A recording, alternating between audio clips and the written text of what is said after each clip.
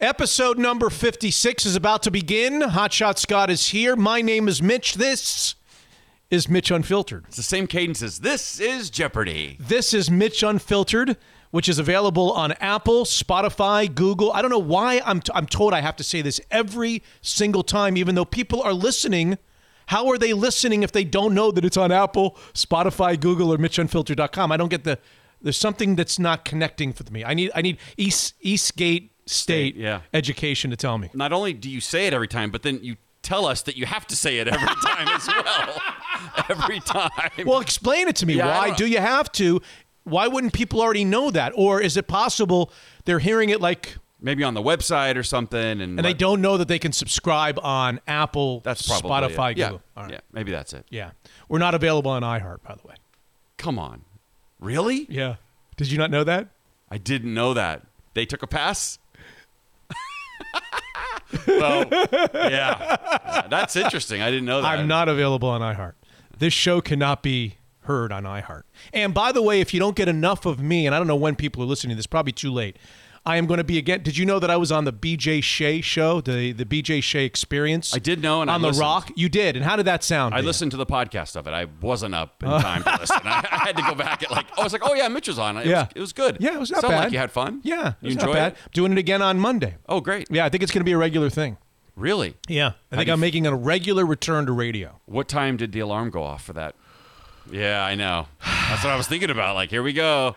You're the only one who would ask me that question, and it was rough. Yeah, it's awful. It wasn't like the old days when I used to get up at 4:15. Okay, not so that I got bad, up at 5:30 to be there at 7:15. But yeah, I was on local Seattle AM radio, and it looks like not AM radio. Oh, sorry, AM meaning AM morning. Oh, gotcha. FM radio, morning radio on the FM dial. And it looks like we're going to probably do it at 7:15. They want to do a Monday thing to talk about the Seahawks. That's great. Because they don't know much about sports on that show. Yeah, I don't think BJ is a sports fan at all. A little bit. Is he? A little bit. Okay. He claims to be like a Boston guy and the Patriots guy and a Red Sox guy. And he kind of fakes like he's like he knows what he's talking about. But he realizes that, look. Well, he knows who he is. I mean, he doesn't really try to fake it. I think he fits more in the Microsoft employee, Star Trek kind of comic book. Yeah. But I think Steve knows sports. I'm a little concerned with episode 56 only because if people love football, this will be a great show. And if they want to hear Seahawks and Huskies, oh my God. Are we all jumping off of whatever? Cliffs? Yes. Mountains? Buildings? What are we jumping off of if we're Huskies fans? It's like I've remembered how great it was doing a sports show. It can be the fun, the most fun job in the world. And then it's the worst. It can be the worst job. I'm glad this isn't 4 hours and we have to have the coach on and the whole thing. I don't want to talk about that. Is there any non-football or even any non-sports? Is there anything? You asked me. I have not yet seen it. I will watch my friend Jack Sikma, who I'm ashamed to say I was not there. I was heavily contemplating being a guest of Jack's at the Hall of Fame. He was inducted in the Hall of Fame over the weekend. He was. Yeah, amongst a big crowd of NBA legends. Yeah, it was a lot of people. And you saw, I have not seen his acceptance speech. I was told that he was going to discuss the Sonics the NBA returning to Seattle at some point during his speech. Is that right? He did. He just, not only the NBA, but he specifically said the Sonics. The Sonics should be there. They should be home, and he got a pretty nice little round of applause. So yeah, how did the big man do? How'd the big fella do? He did. I thought he looked comfortable. Really? Up there. I thought he looked good. He was sweating. Did he get red? He gets red.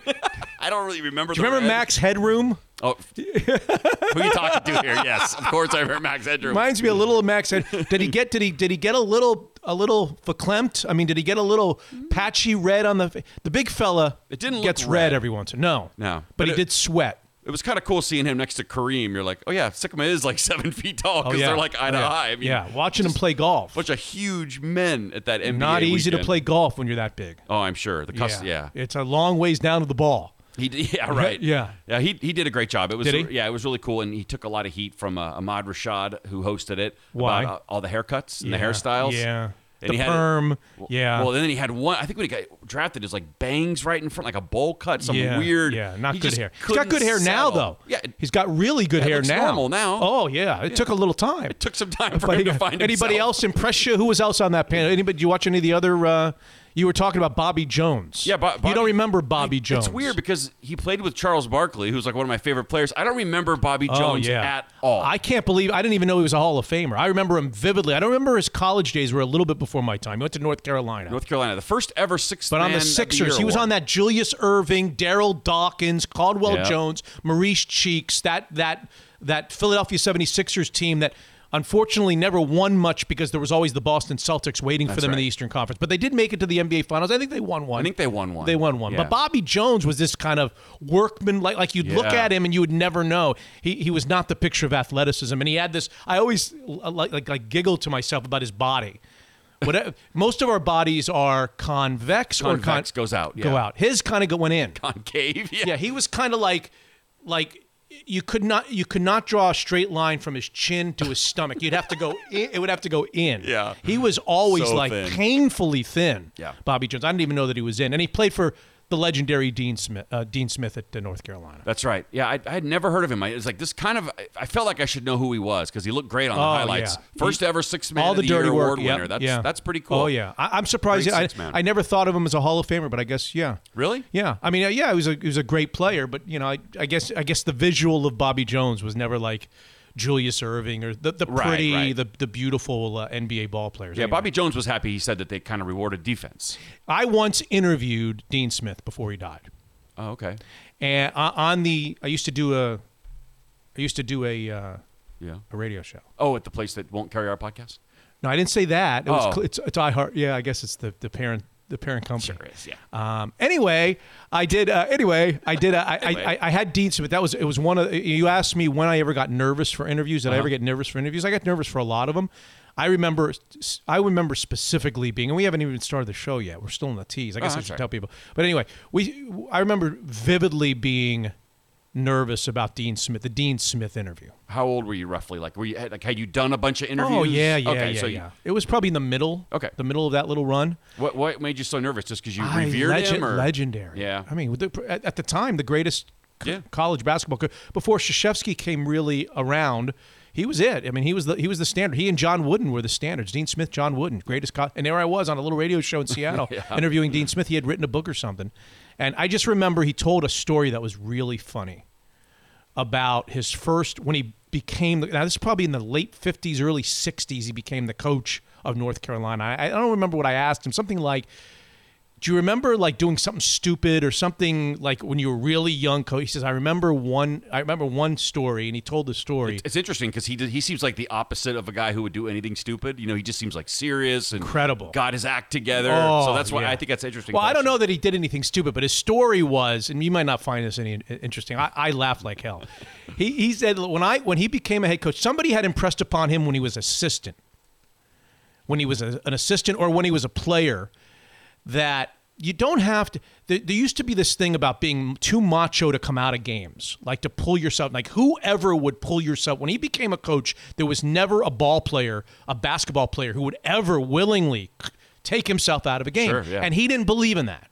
A young Dean Smith did not believe in that. He believed what he told his kids. He said, I want you to go out there and just lay it all on the line for the minutes that you're out there. And then when you get to a point where you're a little tired, you tell me. There is absolutely nothing wrong. You tell me, I bring you out, and then you go back in. I want you to tell me when you're getting a little fatigued, because I don't want you out there. And it's not an indictment, and it's not a suggestion that you're not in shape. You just tell me, and this is what we're gonna do. And he this was his first year. He says, "What we're gonna do?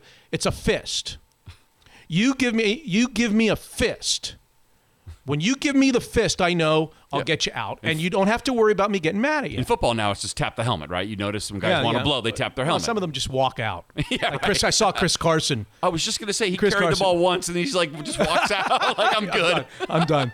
But as Dean Smith told the story, he was coaching in his first. I think it was his first ever game at North Carolina. Wow. The first, and he became the winningest coach of all time. The first game. His guys are running up and down, and one guy's like ready to die out there. And he's giving him the fist, and Smith forgot that was the sign. He's giving him the fist. He thought he was saying, "Go, coach." He was like, "Go." He's giving him the fist back. That is awesome. Yeah, I'm with you, buddy. Yeah, there you go. He's like, I can't. Boy, this guy's really got a lot of passion. He keeps giving me the fist, and he was like, oh shit, I forgot. Right. He's trying to get out of the game. That's really funny. I didn't know. Who knew Dean Smith had a sense of humor? I mean, right? Doesn't he seem very serious to you? He was. He was serious, but really, God, that was really great when he was on. That's funny. It was like, I don't remember a lot of interviews, but I remember that one. I got another name on this NBA Hall of Fame. We can do it later, or I can throw it at you now. That kind of made me feel old. This guy, I feel like I remember. We haven't started the show yet. Oh well, then why don't we start the show? We can. You can give me the name. Vlade Divac is already in the Hall of Fame. Yeah. Did he flop on his way to the pedestal?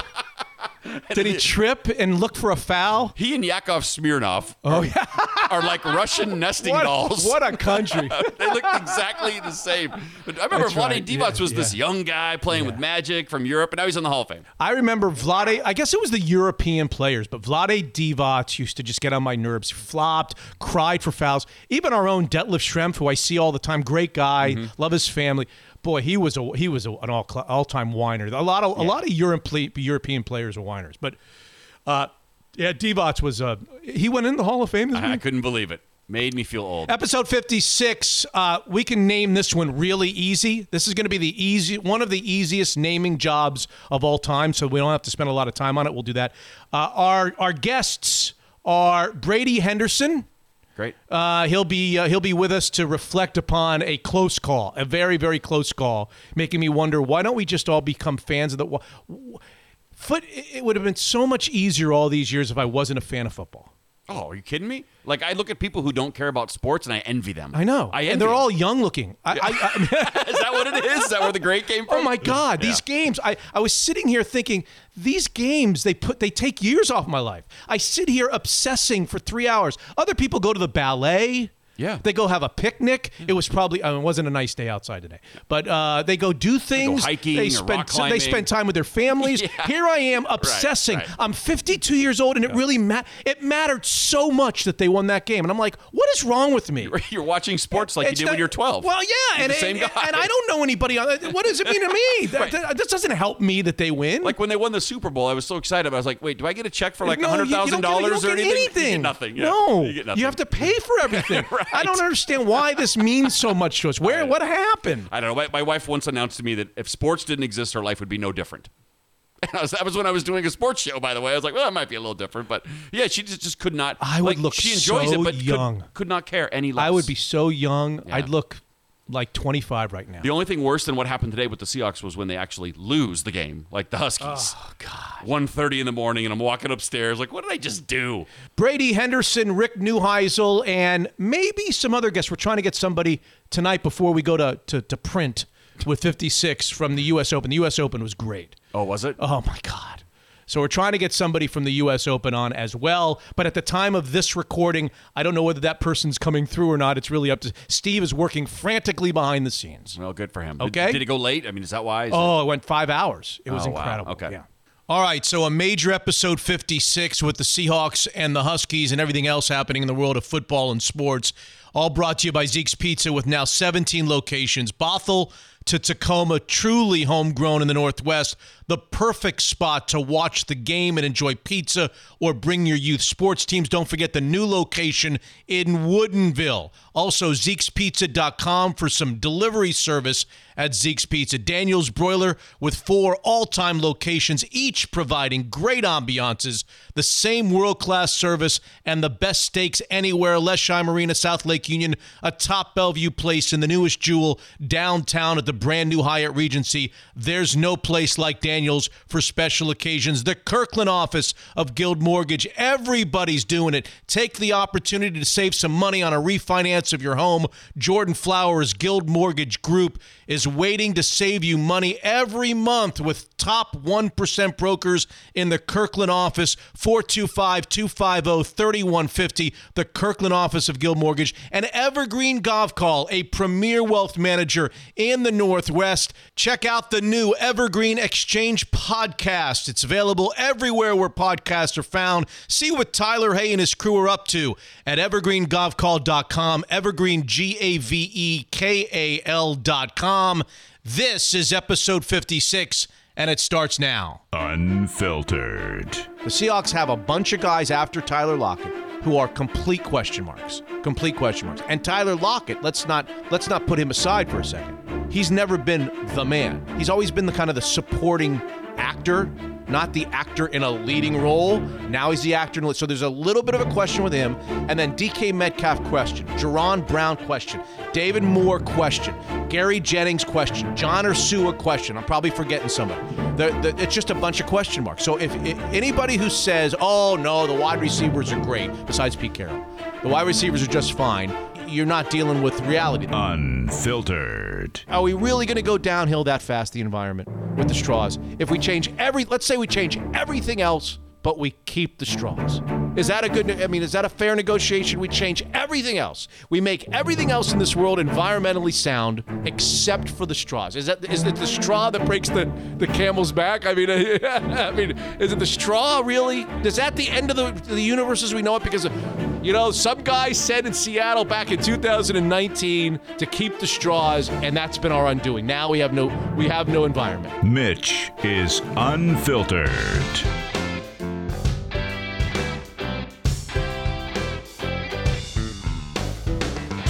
Episode number 56. You want to get the naming rights right out of the way? You want me to? So easy. The easiest one we've ever done. Episode Fernando Rodney. Oh, right, with the arrow, yeah. Probably not going to be him. Episode Jared Washburn. Jared Wash. Yeah, he was a pitcher for the Angels and the Mariners. Oh, yeah, that's right. I remember him. Episode Cliff Averill. Taylor steps up, he gets hit, he goes down. Get in there, it's Cliff Averill. Cliff was a nice player. He was a good player, sure. Super Bowl? No, it can't be. Not even close. LT, baby. You're not going to give me Andre Tippett? No, I'm not going to give you Andre. Episode Andre Tippett? Yeah. No, or Sean Merriman. I'm not going to give you Sean Merriman or Andre Tippett. Right. Or the old Seahawk linebacker, Greg Gaines. There are very few people in sports where it's just widely consensus considered unanimous that he was the best, right? Yep. Like we could have probably a debate about quarterbacks. We could have debate about centers, not guards, receiver, Jerry Rice. Yeah. But I don't think you can have much of a conversation about linebacker. I think it's generally accepted that LT, with all of his problems, and it really breaks my heart, all of his problems in his last many years since he stopped playing or whatever, Lawrence Taylor was like nothing anybody has ever seen. Game changer. And who was the college basketball coach when he went to college? Oh, my gosh. Wait, tell me where he went first. I think he went to UNC. I think it was Dean Smith. Is that right? He went to North Carolina? He was giving Dean Smith the fist. Take me out. That might have been something different. I think he did go to Carolina, but there was nothing like him. There was never anything like him. I'm not sure. I guess there are guys like him now, these athletic, thoroughbred linebackers, but he was just something else, wasn't he? In the beginning of the movie, The Blind Side, they sort of suggested that because of Lawrence Taylor and that Joe Theismann injury and just how good Lawrence Taylor was, that the left tackle became one of the most important pieces. I understand, yeah. So he literally he revolutionized the game. Revolutionized the game, right. Because he always came from the right. I don't remember. I thought he moved around, but he was just so nonetheless, athletic. you just had to protect the quarterback's blind side. Yes, you did. Yeah, because of guys like him. Oh, you like that movie, huh? Well, it was interesting. I never thought about that he's the reason, really. I now remember when you say that they had didn't they have the clip of him hurting Joe Theismann in that movie? Wasn't it wasn't somebody watching that? Well, no one was. Beginning of the movie? Just sort of starts and Sandra Bullock's just narrating it, trying to explain why the left tackle is so important. Right, all right. So episode LT, right? Yes. Episode LT, sure. So we get easy. First down, Lions. Here comes the rush by Taylor. And you talk about strong, you talk about athletic ability, look at that. Like one of those rodeo guys. Watch his blockers don't bother him. The guard's out on him, right through the guard. Grab Danielson, that's enough for that. Whap, there you go, right in the ground. Did you go to the Huskies game? Thank God I did not. I went the week before, and I'm so glad I picked that one instead of this one. First of all, it was the weirdest. I didn't know whether they were going to play the game. Yeah. I didn't know how long, but you just knew when they had the delay and it became 2 hours. I don't know. Maybe just because this is the way I think. I just started thinking, my mind started working on me like, okay, everybody's going to leave. They're not going to have a home field advantage. They're going to be playing in the wee hours in the morning. This is the ingredients of the team that's supposed to win not winning. You know what I mean by that? Yeah, yeah. It was a bad combo of a lot of things. I mean, if there was ever, and I don't want to make excuses. I'm not making excuses for the Huskies, but I would just say if there was ever going to be like a situation where a team that's supposed to win easy. They were 2 touchdown favorites. Amazing. Where a team is supposed to beat another team easy. If there was ever, when these types of things happen, these delays and electricity in the air and playing at 1 o'clock in weird situations in front of 15, I would think that all of that stuff kind of favors the underdog. It just equals the playing field, don't you think? Equalizer, yeah, for sure. Complete equalizer. Because before it happened, I felt like the Huskies had a little momentum going, right? Didn't it sort of feel like that? No, it didn't. Oh, really? I feel like they were driving. It was like really nothing was going. I mean, it was real early. It was really early, like 11 minutes to go in the first quarter. I just felt like, it just made for an evening that was ripe for an uncommon result. That's all I'm saying. And again, this is sounding like. I don't care. I mean, I don't want people to say, "Oh, you're just making," like there's probably Cougar fans say, "Hey, let's talk about Washington State. We scored 60 points again the other day." The Huskies lost 20-19. You had the weather delay. You had dropped passes out the kazoo. You had a 74-yard drive in the final 2 minutes. They couldn't stop them after they took the lead. They couldn't stop them. You had a crazy. What was going on with the clock? Oh, yeah, that was weird, too. What was he doing with his timeouts? Why was he not taking a timeout? They could have taken a timeout with 29 seconds to go after the rundown that looked like it might be a touchdown, might not be. He should have been on the sidelines with the referee, the line, whatever, the side guy. Before that play even started, he should have been in his ear saying, okay, if they score a touchdown here, obviously I don't want a timeout because you're going to stop the clock. Yeah. Anything other, as soon as you blow the whistle, I want a time. He should have been telling that guy before that play ran. That play started at 35 seconds. It ended at 29. He could have called a timeout right then. So if you do the math, instead of 29 calling a timeout, it went down to like 20 or 19. If he calls a timeout, he's got a timeout there. Yeah. If he calls a timeout at 29, they kick the field goal, right? 29-25. Then there's a timeout, 25 seconds. They kick the ball off. You got a guy who can throw it 70 yards. You never know. You got more than one play. Yeah. You don't have to throw it 70 yards. Yeah. And you get a timeout on a first down. You can use the middle of the field if you get up and spike the ball real quickly. They'll stop the clock if you get a first down. Yeah. I don't know. And it's funny because, and people have heard this before from me. I'm kind of a stickler on this, but for as great a coach as Chris Peterson is, and he is one of America's best coaches, I do believe that. I think the Huskies are so lucky. Jen Cohen pulled a rabbit out of her rear. I mean, this was one of the great hires. I think he's one of the absolute esteemed great. I think any coach would tell you. And for all of that, for some reason, about once a year, maybe even more, he messes up the clock at the end of games. He just I don't know if he's not thinking. I don't know if he doesn't have a guy. Normally these people have people on their staff that says, hey, coach, call the timeout. He's like a Hall of Fame coach, and he can't figure out how to call a timeout with 29 seconds to go. I never understood it. Why doesn't, like, you had a producer in your life? I did. Why doesn't he have like a producer going, hey, call it? I think they do. Well, like Pete Carroll's got somebody up there. He said whose job is only to manage the clock. You always see Pete Carroll standing by the ref, like watching the clock, counting it down. Yeah, I don't get how that works. Maybe Chris Peterson would have an explanation for it. He's always got an explanation. Oh, okay. He does? He's messed up a few, but he's really kind of staunchly defended himself. Like, if I had to do it all over again, I'd do it again. And we all just kind of chuckle. It's like Achilles. Do you know the Greek god, or is it a Roman? I don't know. Which is he a Greek god? Is Achilles the Greek god? Mm-hmm. It's the same thing. I mean, he is like this unbelievable coach in all ways, but somehow they put the thumb when they dipped him in the water, whatever, the river Styx or wherever they dipped him, not the river Styx, but wherever they dipped him to make him immortal, and they put the thumb over the Achilles. That's where the Achilles comes from. Yeah. So the thumb went over clock management. Yeah, he's like this. He just can't.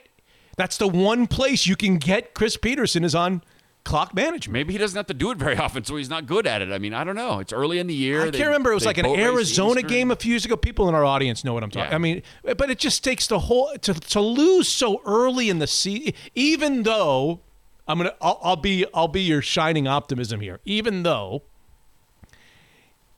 if you're gonna lose a game, you want to lose it really early because you get the chance to rattle off a bunch of wins and come up the polls. You have time to react. You have time to respond. You have time to overcome. If you're going to lose, you don't want to lose late. You'd rather lose early. Enough, but this just takes starts right out of the entire season, right? Yes, when the team you root for is out of the playoffs in week 2, that's not fun. They're out of the playoffs. They don't have a chance. If they were to win out, they wouldn't make it, I don't think.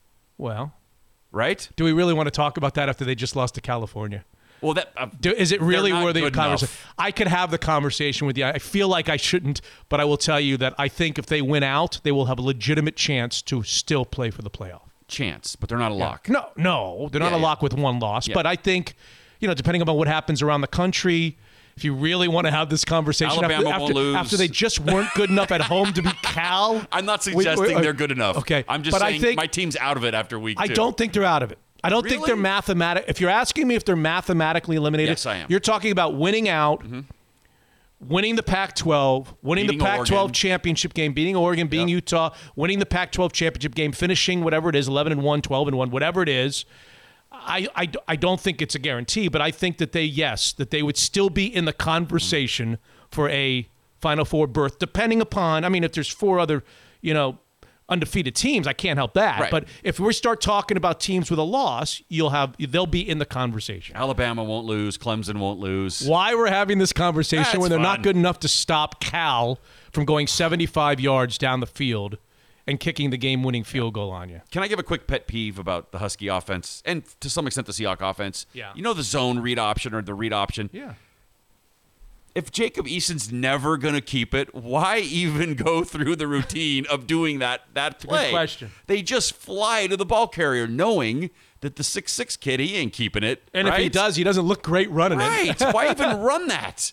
Yeah, it's a good question. And he saw it with Russell. We'll get into that later. He finally kept it like in the fourth quarter. But why even run that play with Jacob Eason? He could not give it to him and then throw. Great. When's that going to happen? I'm ready for it. He could hold it and throw. Oh, that would be awesome. I would love to see that. I don't know why they do it. Oh, it drives me crazy. Because Russell doesn't keep it anymore.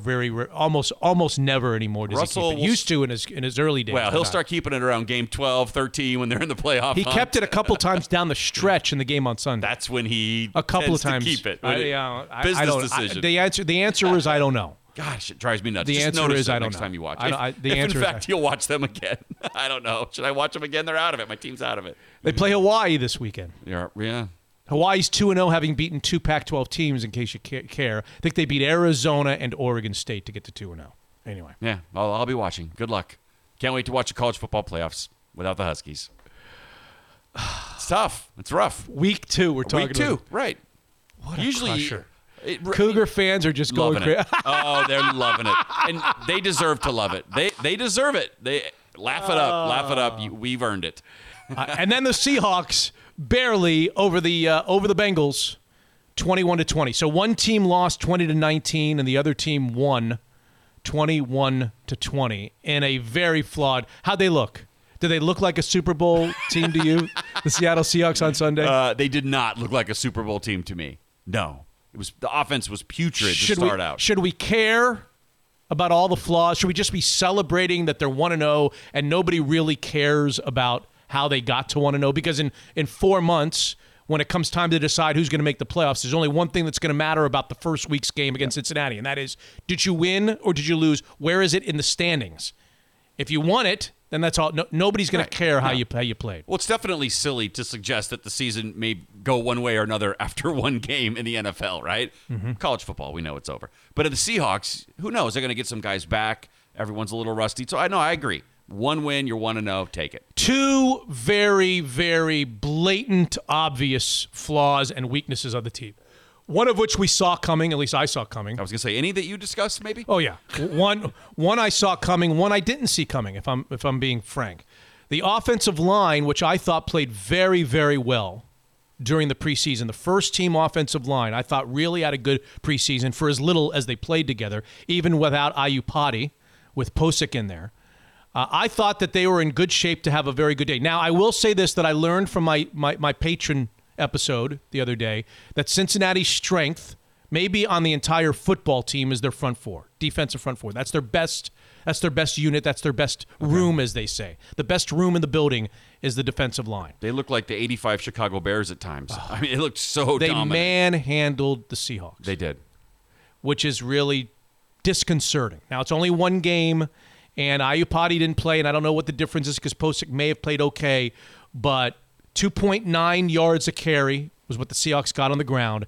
And they were they could not do anything the first 2, 3, 4 possessions because the offensive line could not block the defensive line of the Bengals. They were just rendered completely useless, void of any issues, of any high power, any octane at the beginning, just because of the offensive line. After the first 2 possessions, they had 5 total yards, and then they do a third possession, and they go to 4 total yards. They lost a yard on the third possession. So the 3 possessions, 4 yards. That's right. 3 possessions, 4 yards. And it was all because they just they couldn't block anybody. Couldn't block They were just anyone. blowing up every play. Yep. Running game, passing Sacks, game. yeah. I mean, they couldn't block anybody. And then they got into a little bit of a rhythm and they did a little bit better. But so that's obviously a major concern. I think it will get better. I think the offensive line will get better because I have seen them play as a unit pretty good, even though I don't like Confetti. I've seen them as a unit play pretty good.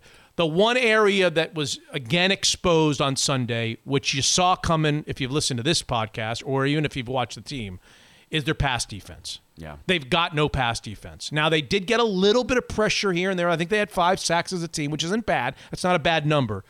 But Andy Dalton threw for 418 yards. He set a career recording for completions. Without his best receiver. Yeah, right. Yeah. His best receiver, A.J. Green, is standing on the sidelines, and he throws for 418 yards on the road in Seattle against the Seahawks defense. Their secondary is just not very good. Their pass defense is not very good. They're going up against Ben Roethlisberger next week and Drew Brees the following week. Right. And I don't know what the answer. Maybe the answer is that Ziggy Ansah is going to play and they're even going to get more pass rush, and Jadeveon Clowney's going to play better or more consistent throughout the game, and they're going to get more pass. And L.J. Collier's going to play, and they're going to be better on the defensive line. But I just worry about that secondary. I'm not convinced about Shaq Griffin. I'm not convinced about Trey Flowers. I'm certainly not convinced about Tedrick Thompson. How do you look on the play at the end of the half? And, of course, the announcers had to rub it in by saying, well, typically in the past few years, Earl Thomas would have been back there and definitely would have intercepted. Oh, by the way, Earl Thomas had an interception today. I watched for the it Ravens. like 3 minutes into the game against the Miami. I saw it. Yeah. I don't know. I don't know what to tell you about their secondary. I don't know what to tell you about their pass defense. The intermediate passes, the 6 and 7 yarders felt very to tight flag football-y, end, didn't it? to Easy. tight ends, very easy. very Little easy. pitching catches, very. I don't know. Yeah. I don't know. Maybe it's going to get better because these guys. Maybe Shaq's going to get better and Trey's going to get better and they're going to go to Blair at the safety like you want at some point, and Thompson's going to get out of there. Or Be nice. I don't know how it gets better. And as I said, maybe it's because the defensive line will continue to get better. I don't know. But for me, I'm telling you right now, wide receiving core and secondary and coverage. Wide receiving core, which brings us to Antonio Brown. Wide receiving core and secondary coverage are the clear weaknesses, and maybe offensive line too. I don't know about that, but they're the clear weaknesses of the football team. Did you happen to see the graphic they put up about how many injury problems and suspensions the Bengals had on their offensive line? I mean, that was like a makeshift offensive line, by the way. That was hardly all their starters. The left tackle's missing. Yeah, right. They had a guy out for PED. I mean, Right. and that's But I thought that the Seahawks defensive line played well. I mean, we can go through it. The Seahawks defensive line played well. I mean, especially against the run. They were fine against the run. Yeah. Mixon did nothing before he left the game to injury. They didn't do anything. I don't think they had 30 yards rushing, Cincinnati. But the pass though, They got home. Quentin Jefferson got had a nice home. day, yeah. I thought Clowney early in the game Yeah. played a factor. I thought the defensive line was fine. I thought the linebackers were fine. I just don't think the secondary is very good. And they play loose, and when they don't play loose, when they're on top of them, they get penalties, they get pass interference. I mean, they play. I don't know. I'm worried that I'm going to be talking on Mitch Unfiltered the whole year about their pass defense. I hope I'm wrong, but that pass defense, I don't know how it gets better, how much better. Well, like I said, they tried to address it in the second round by grabbing that guy from Utah. Well, he's going to play. I hope he can He's step going to up. play, but he's a safety. He's going to play. He's going to play. I don't know that that's the biggest problem, although Thompson wasn't very good. Right. Huh? It can't hurt. I mean, No. let's give it a try. But the other No. second-round pick looked all right. DK Metcalf? Very good. Yeah. Very, very, very good. Considering he he's didn't on even my play. laundry list. I Okay. want to do the laundry list in the next Let's do segment. it. We'll do a second segment with the laundry list, and then we'll do I'll do my laundry list of different interesting notes that I have from the Seahawks that you may or may not disagree. Some are funny, some are giggles. Okay. Including DK Metcalf's mouthpiece. Do we not love DK Met? Do you like it or not? No, like I it? think it's awful. I think it's great. With a physique like that, and you're in the NFL, we can talk about it. I feel like an old man, but we'll talk about it. Get off my lawn. Yes, that's me. Brady Henderson will be a guest on episode 56. Rick Neuheisel, Great. Who picked the Huskies. He and everybody else. He picked the Huskies to be in the Final Four. Oh, that's right. God. He thought picked I was the wrong Huskies all to the be in the time. Final Four. Oh, man. We might get a U.S. Open comment or two as well on episode 56. All right, Hotshot. Football season is now well underway, both college and pro, and I'm telling you, a great spot, underrated spot to watch football is Zeke's Pizza. In fact, I'm going to be going out there for some Seahawks games, maybe starting this weekend with the Pittsburgh Steelers game. The brand new 17th location is now open in Woodinville at 135th Avenue Northeast. Even movie mogul Max, every time I turn around the last few weeks, is at Zeke's. I think he was at the Kirkland location on 2 consecutive nights. If you're ever looking for a fun place to watch football, Zeke's Pizza locations, 17 in all, great opportunities. Zeke's is a Northwest homegrown pizza company founded in Queen Anne in 1993, and most Zeke's locations now deliver pizza, beer, wine, and even cider. Zeke'sPizza.com or call 206-285-8646. You can mix and match, order 6 different beers, whatever you like. Just order from Zeke's Pizza. A great, great opportunity to eat some pizza and watch your favorite football. Zeke'sPizza.com, 206-285-8646. Zeke's Pizza, homegrown in the Northwest. Unfiltered. All right, episode 56 continues. We'll find out anything that we need to know about the Seahawks behind the scenes with Brady Henderson of ESPN. He'll be our next segment interview. Then Rick Neuheisel, the man who picked the Huskies to play in the Final Four. I don't think he's going to stand by that pick. No, I don't think he will after week 2. I'll push him to stand by that pick. Maybe he'll. And I'll ask him the question. If they run the tape, I don't know that we should be having that conversation. Maybe he'll defend it. Okay. Laundry list of a couple of things. I've got 10. I don't know if you've got anything over there. 10 things that I noticed. 10 either interesting or important or neither. Neither interesting nor important. Things that I noticed about the Seahawks. First of all, are you joining me for a taco time taco on Tuesday? Oh, yeah, that's right. Rushing touchdowns. Rushing We're back. touchdowns. That's right. I'm a big believer in the taco time rushing touchdown. So you get one. Now, I don't know if is that against your, like, you won't eat a taco, right? Well, I try to stay away from grains. It's got a shell, but I'm sure they would just put it in a bowl or a cup for me and it'd be No, fine. they won't. Yeah, sure. Everyone does that now. Can't you order it regularly and take it out of the shell yourself and just Sure. eat it with a fork? Yeah, but I don't want to waste the shell. Or I can just eat the shell and quit being a baby. Is Chris Carson a good football player or not? He looks like a good football player, but I have a concern. He drops. No. What? He runs so high. Have you noticed? He runs straight up and down. Yeah, like Eric Dickerson. Right. And who was the running back? I think it was for the Texans. He was really fast. Lamar. Oh, no. He raced a horse, I think. He was so fast. I can't remember. I remember saying that guy runs really high. Oh, what was his name? He led the league in rushing like 2 or 3 years. But he runs so Not high. Lamar Miller.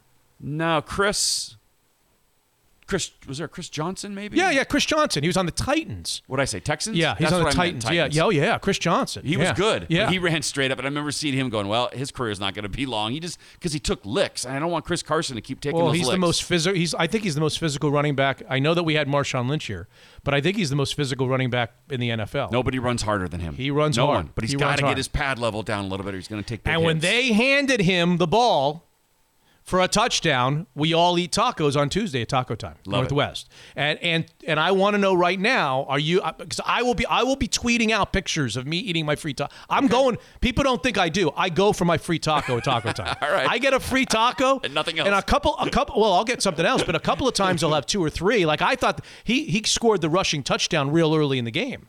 So I was thinking maybe it's going to be a 2 or 3 Taco Tuesday. It's on Tuesday, by the way. Gotcha. And the whole world, anybody in the Pacific Northwest, all you got to do is have their app. You got to have the Taco Time app. Okay. You go there, bam, free taco. Love it. It's Free great. taco. So I'm going to get my taco on Tuesday. You got to make a decision in your life whether you're gonna be able to. Are you really? You're strict on this, huh? Well, I could do a taco, and I'd be fine. I did some wings today, and they had breading on them. I just said, forget it. Forget it. I'm ready to be 300 again. This sucks. No, but I think there is a Taco Time in Redmond. There's got to be. Oh, By are you kidding me? Microsoft. Do you want me to find one for you? Well, have a phone. They're all over stuff. the place. Yeah. This is taco time. All right, I'll go take a picture of You me got to eating a get your taco. free taco on Tuesday, and you can order ahead, by the way, if you don't have the time. Oh, great. You go right on the app, and you can order ahead. Love it. Order before you get there. It's waiting for you upon your arrival, so you don't have to stand in any line. Because I know you don't like to stand in line. We get one taco. Where does that come from? We got one taco for Chris Carson's rushing touchdown early in the game. All right, a couple things. You don't like the baby pacifier mouthpiece for DK Metcalf. I was 4 looking at catches, it. 89 yards. I was looking at it thinking, is that what I think it is? Is that really a pacifier? No, I don't like it. It's different. It's funny. Come on. Oh, it just seems soft, and I It's just so. don't like I mean, it. isn't it perfect for a man, a mountain of a man like DK Metcalf, of all the people to be wearing a pacifier, a baby Yeah. pacifier's mouthpiece? He does seem Come like on. he has a good sense of humor. When he came in with the shirt off, remember? And Yeah. then Pete Carroll He looked joined good. him. So I got to admit, I'm skeptical. I'm becoming less and less skeptical about DK Metcalf. hey, whenever a guy doesn't play in the entire preseason, I worry a bit. He looked good to me. Well, I just worried because he was, everybody thought he was going to be So the hyped next up. great thing, and yet why didn't he catch more passes in college? Why didn't somebody draft him before they did, like 60th or whatever it was? And so I've been a little bit on the cynical side on DK Metcalf, but he played well. Didn't play in the preseason after he got hurt. 4 catches for 89 yards, caught a couple of passes in traffic. Looked very, very good. So I think we should be encouraged by DK Metcalf. Yep. I'm with you, and I hope the other second-round pick plays at some point, too. He will. Okay. Jadeveon Clowney. I think that was about as good as you could hope for. Yeah. You don't know the schemes, you don't know anything, you don't know the defenses. He just went out there and played football and looked athletic when he jumped up and batted that pass down. And he's tenacious, man. He chased Dalton down, and I I thought early in the game, Jadeveon Clowney looked good. I thought I didn't see much from him as the game wore on. Maybe they didn't use him as much. Maybe he got tired. Maybe his football conditioning isn't great. I mean, the guy held out the whole preseason and training camp, hasn't had no training camp. But you could see early in the game by a couple of the plays that you're talking about, getting his hands up, beating guys to the inside. Yeah. He beat a couple guys to the inside and kind of disrupted plays. So quick. You could see where he's good against the run. There's still some question of how great of a natural pass rusher he is. But I was overall, I'll give him a ring. I'll give him an impressed. I was impressed by Jadeveon. As was I. Okay. Happy to have him. Quentin Jefferson. Where would we be without him, right? I mean, he really carried the mail today. There was one play that I wish he had made. From behind from against behind. the runner. I think it was Giovanni Bernard. I'm not sure. Bernard, it was like a screen pass that was a big play in the game that I thought might break the spirit of the Seahawks. And he was in position. It was a third down play. Maybe it wasn't a screen pass. It was a dump off. And yeah, I think it was a screen pass. It was, yeah. And Jefferson was racing from behind and leaped and just couldn't bring him down. Other than that, I thought Quentin Jefferson from his defensive end position played very, very well. And that comes from a guy who thought that they were going to have one of the worst defensive lines in football without Jadeveon Clowney, which Quentin Jefferson was going to be a part of. But I thought he played very, very well. As did I. Chris Carson, I've said it over and over again. I have a crush on Chris Carson. I just think he is a very, I was going to say great. He's a really, really good football player. And I think the way he runs is contagious and infectious. It's Marshawn Lynch-like. Yeah, it is. It is. We just need him to get a little lower, but it is the way he runs. The touchdown that he scored 2 touchdowns, one on a run early that gets us the taco time taco. But the touchdown on the swing pass when he released after he chipped the guy, he chipped the end, and then he called for the ball. It was a third down play, if you recall. I don't know if you recall this. It was a third down play. He chipped the end on a block, and then he called for the ball. They tossed him the ball. He had no business even getting the first down. If you would have stopped the tape like I did, if you would have stopped the recording right there, you would hit pause, and you would have said, okay, you would have seen where the Bengals defensive players were. You would have seen where he is. You would have seen where the first down marker was. A key third down. You would have said, there's no way he's getting the first. Forget a touchdown. Right. He is not getting the first down. You make the call. And then when you hit play, he breaks 2 tackles to get the first down and then gets in. It was a little controversial whether he got into the end zone, but Such a great effort. Yeah. I love Chris Carson. Tyler Lockett's drop. Yeah. First of all, where was Tyler Lockett the first 3 quarters of the game? Where was Well, he? he's a number 1 receiver now, maybe gathering attention from number 1 cornerbacks. I don't know who Cincinnati has in their backfield. I'm not going to try to pretend to tell you, but that's a question. I have an overall question about the wide receiving core. Part of that question is, as much as I like Tyler Lockett as kind of a complimentary second wide receiver, slot wide receiver, my question has always been, what's he going to be like now as the mail carrier? The number one guy. Yeah. He caught the long touchdown pass, and then I thought, I'm going to be honest with you, I thought the drop was going to cost him the game. Yeah, it felt like it at the time. They Yeah, had sure. the It was ball. huge. They had the ball on the lead. It was a first down play late. They needed first downs to take the clock out. The Bengals were moving the ball kind of at will, especially in the pass game, and they draw up a long ball on the first down play. It is right. I mean, he could not have thrown a better pass. That ball could not have been better in the breadbasket than it was, and it went right through his hands. And I immediately said to myself, "Oh my God." Yeah. They're going to not get a first down here, which they didn't. They're going to punt the ball, which they did, and they're going to give up a long drive for the game-winning points. And I'm going to be saying on that podcast, "Oh my God, Tyler Lockett's drop cost him the game," even though other things cost him at that point. Now, as it turns out, the defense came through on that drive, and it did not cost him the game. But can I request no more of those? Oh my gosh. I'm hoping it's just a first game thing. Was it even raining at that point? Maybe. Yeah, it was raining. Raining a But little it's not bit, a yeah. first game thing with Tyler Lockett. Yeah. There's really no excuse for it. Hit him right in the old breadbasket. Oh my God, right through his hands. Yeah. Ziggy didn't play, which was a surprise because he was practicing for a couple of weeks. And my question will be to Brady Henderson in our next segment. It will be, okay, is it possible that they didn't play him because they thought they'd win the game without him? I always wonder if they do that. I always wonder that. Do they have so much confidence? Oh, the Bengals are not beating us here. We don't need him for the Bengals. Let's just stay with the Steelers game. Yeah. I wonder if there was a little of that going on because he was on schedule to play the whole time. Everybody thought he was playing the whole time. Yeah. And then all of a sudden on game day, he's inactive. And at halftime, Pete's like, "Ziggy, do you have your helmet? Get in there and get dressed. We're getting our butts kicked out Too here." late now, Coach. We talked about Tedrick Thompson, talked about the pass defense, Ben and Breeze next two against that pass secondary. And my only other thing before we get to Brady Anderson would be, who made the decision without me that TV is now no longer going to show you the official telling you whether the challenge was overruled, whether the play was overruled or the challenge was accepted or declined? Did you notice that? No, I didn't. Explain that. So the challenges, Yeah. in the old days, you challenge, when I say the old days, last year. Right. You challenge, the TV would go to commercial. They'd come back. You'd be waiting. They'd show you the replay on the way to commercial, maybe on the way back. You'd come back, and the official would say, after further review, the play is overturned or stands, right? They didn't do that? The first 4 times, it's almost like they've got a new policy. They went to the break, and then they come back from the break. The decision's already been announced, and they say it's been overturned or it's been confirmed. They don't give you the drama, Oh, the interesting. drama of the official. I want that back. Yeah, I don't is know. great. I don't know if that was a CBS thing because CBS actually had the Seahawks game on Sunday, or whether it's a TV thing, or whether it's a Fox. I didn't notice I wasn't watching the other games so closely, but that was new. It was always. The guy didn't make the announcement until TV was back. Sure, it makes and sense. And then you'd see him come up, he put his mic Yeah. on. It was always very exciting. You want to know but now, at least on Sunday, they took that intrigue away from me. We'll see if they do it next week. Yeah, that is interesting because I love to hear the roar of the crowd or the boos or whatever. It's a cool part of the game. Yeah. What do you think about It's that drama. That PI call at the end, towards the end there, where Trey Flowers came around and then they challenged it? Did you think that was going to get overturned? No, I didn't think it was going to get overturned. Was it silly to challenge? I would there? not have. I thought I would not. No, well, silly.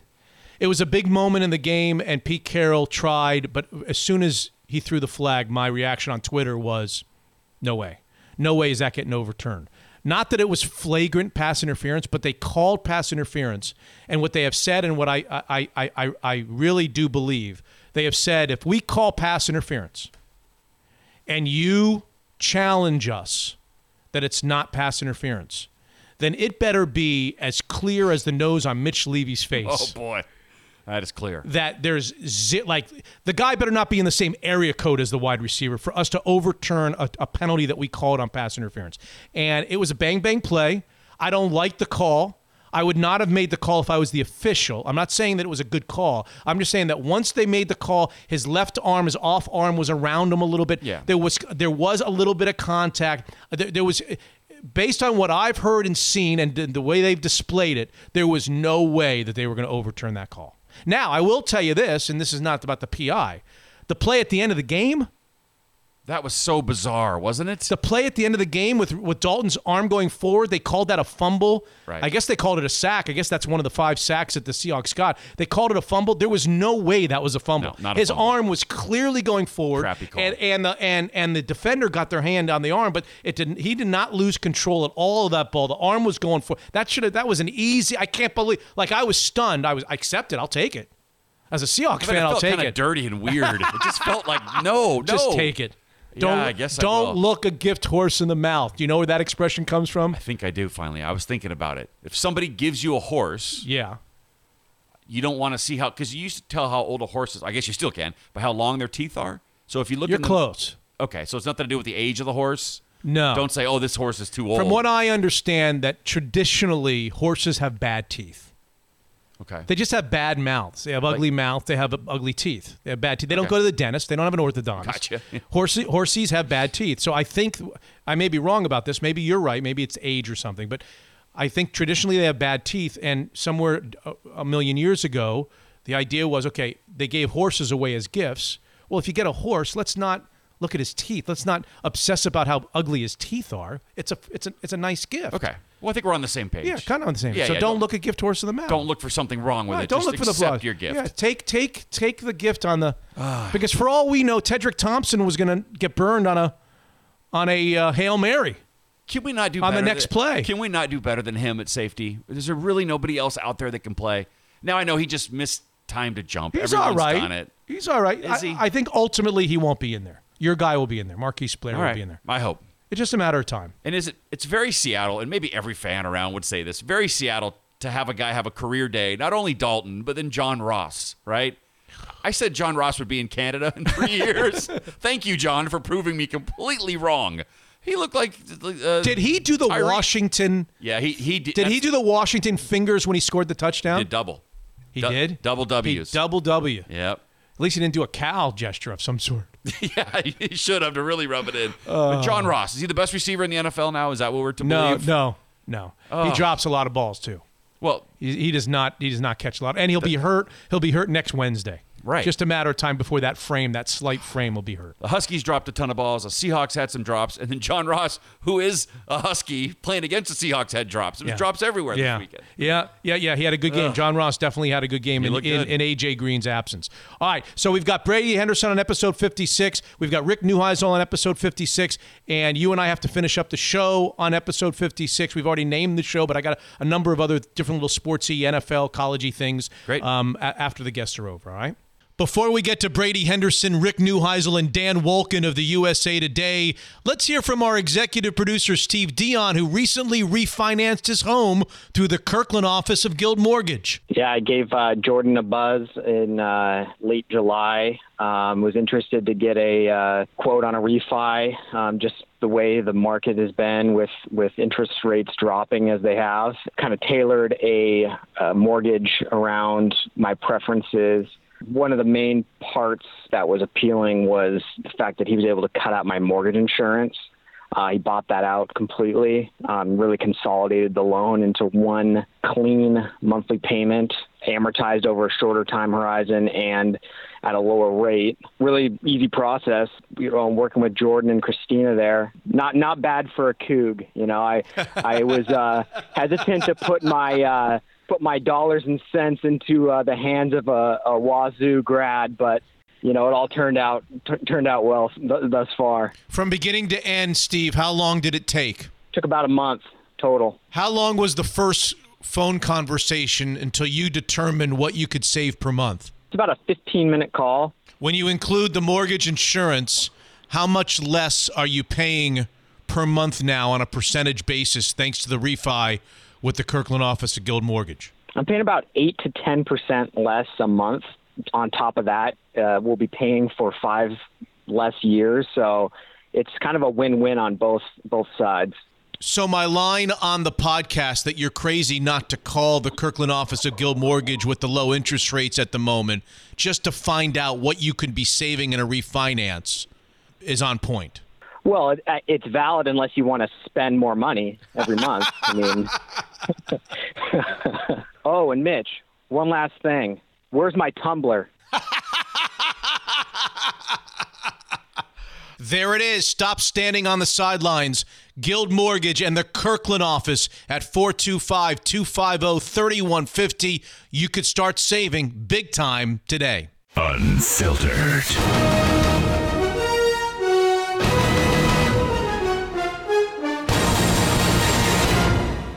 First and goal after the penalty. Carson into the end zone for the Seattle touchdown. Wilson looking right, throws. This is Carson breaking a couple of tackles. Carson strolls into the end zone for the touchdown. Wilson, little read option, making a run, passing, wide open. It's Tyler Lockett for the touchdown. Dalton again under pressure, knocked out. After review, the ruling on the field is confirmed of a fumbled ball recovered by Seattle. It wasn't a game that I hoped it would be, but I was concerned that we might be a little messy trying to figure out what they were doing, and we really took away the running game totally, and they just threw the heck out of it. And Andy did a great job. Hit a bunch of guys. They made a lot of nice catches and stuff, and they did a good job throwing football. But when you look at this game from a defensive side of the ball, we really blew it on the long one that they get it. It's 3rd and 18 or something like that. That's one. The other one was a flea flicker that they got us on, which was a really nicely executed play by them, and I give them credit for it. But those are two big plays, and the rest of the game was we found our way to get off the field. So a lot of positive stuff there. Good win. It's great to get here, to be here, and play here to start this thing off. We have a big trip coming up, and all that. We'll talk about it. But the challenges have begun, and the first one, it was about believing, and the guys hung tough today. Well, Fireside Home Solutions and FiresideHomeSolutions.com remind you that football season is, of course, fireplace season, and you can get a new fireplace that will literally transform your home. Start the process at FiresideHomeSolutions.com. They bring you Brady Henderson of ESPN and ESPN.com, the Seahawks Insider, and Mitch Unfiltered. We finally have a real game to talk about, Brady, and I guess the best way to put this is 3 months from now, when they're figuring out who's going to make the playoffs and who's not going to make in the playoffs, the only thing that matters about the Bengals game in September is, did the Seahawks win it or lose it, right? That's the positive way. I'm going to try to be a positive guy right now. That's the positive way of looking at this this effort on Sunday, number 1 by the Seahawks. Yeah, that's the way to look at it. And I guess the other way to look at it would be that this is really how the Seahawks play a lot. This was sort of a classic game for them in the sense of, we'd see them a lot of times really start poorly and then make just enough plays at the end. So certainly a lot closer than you would expect it to be against the team that, didn't have maybe its best player, and A.J. Green, a team that's not really supposed to really factor into the AFC North there in terms of playoff contention. But we've just seen this too many times to be too surprised by this. Okay, so there's two things that were obviously alarming to a lot of Seahawks fans. One thing I think we kind of probably anticipated a little bit, and the other one was a bit of a surprise for me. Let's start with the offensive line. You and I discussed all preseason on Mitch Unfiltered that the first-team offensive line really played well together, even without Ayupati, even with Posick in there. They did a very good job in the preseason time that they got out on the field. And then Week 1 hits, and those first 2 or 3 possessions, it was like they had never seen each other. They had never been introduced to each other. They didn't know how to play offensive line football. I mean, the Seahawks offense could literally do nothing. They were paralyzed by how dominant the Bengals defensive line was against the Seahawks offensive line. Yeah, and look, whenever there's a sack, I think you sort of have to think, okay, maybe does the quarterback bear some of the responsibility there in terms of not getting the ball out on time? But, to my naked eye, just watching it live, that seemed, generally speaking, a lot more a matter of just Russell not really having a chance and just, the pass protection breaking down before the play really has a chance to get off the ground. So I agree that they did look better during the summer and during the preseason, but there also was not a ton of film just because, not a ton of actual game reps there just because the starters, didn't play in that first game. We all know the rest of the story there. And I think at the end of the day, this is always going to be an offensive line that is much better built, more so built to run block than pass protect. I don't know if we're ever going to see that really be a huge strength of that group. And, the other thing I'll add there is, I thought, again, just my untrained eye watching it in real time as opposed to going back and watching the film, I wondered if maybe you could have seen them go to some of the movement earlier, like you saw them do on that first play of the fourth quarter where they really got Russell out of the pocket. Yes. That was the 44-yard touchdown pass to Tyler Lockett. When he threw that ball, there was not a defender within 10, 15 feet of him. So maybe a little bit of an adjustment there, and maybe something they could have done earlier in that game. How about the decision not to play? I'm assuming Ayupati, who was, I believe, active, right, on Sunday, did not play. What does this mean going forward? Is Posick the guy that's going to come out? What does this offensive line tend to look like in Pittsburgh next Sunday? Yeah, my read on Ayupati not playing was kind of maybe the same with Ansa not playing. Just, guy had really had a long layover. He had actually had less practice time than Ansa had, just because he missed all of the summer. I wonder if Joey Hunt did not have a sprained ankle, maybe Ayupati would have been inactive and Joey Hunt would have been there. But with Hunt out, you maybe needed Ayupati just as that extra guy there. So he talked this week about being ready to play, and Pete Carroll said that it was going to be close. So wouldn't be surprised if he plays next week. But again, you never know. With Ethan Posick, sounds like they've been pleased with the way he's played. So that's going to be an interesting decision to make, assuming Ayupati is ready to play. And Posick's the only guy that could come out. They couldn't shift things around. I'm assuming if Fetty's not coming out at right tackle, so the only guy to come out would be Posick, right, for Ayupati? That would be the only one that would make sense because, left guard is really the only spot that Posick has been working at for the most part. I know he came in sort of with the thought that came into the NFL with the thought that maybe he could be tackle. He played all over at LSU, but we have not seen him much at tackle to think that he could play there all of a sudden.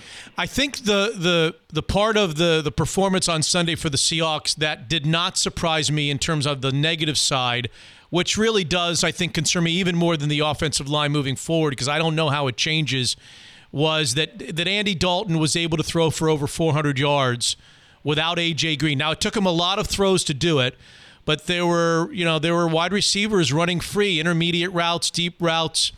I just wonder whether the Seahawks secondary is going to be a secondary that gives up big chunks of passing yardages to opposing teams' quarterback. They've got Ben Roethlisberger, who comes off of a loss in New England next week on Sunday. Then they get Drew Brees the following week. Obviously Ziggy's going to give him more of a pass rush. Maybe L.J. Collier will too. But what about the secondary? What about the corners? What about the nickel? What about the safeties? Thompson on the last play of the first half. Is there any reason to believe that all of a sudden they're going to be playing much better football, Brady, in your estimation? It's really hard to say, because again, that was a team without maybe its best offensive player in A.J. Green, and the Bengals still racked up a ton of passing yards. I think a gross of 418 passing yards. Now, should say some of that, at least in terms of the way Pete Carroll explained it afterwards, was some of that was sort of game plan, related, where they felt like, the best strategy was to really force them into a lot of underneath throws. And so that's maybe why you saw all those attempts. You saw a lot of, screen passes, a lot of getting the ball out quickly. So it sounds like they were content with giving up some of that short to intermediary stuff, and with the idea that they were, really going to take the big play away. Of course, they didn't do that very well a couple times, including that, Tedrick Thompson play that he really misjudged.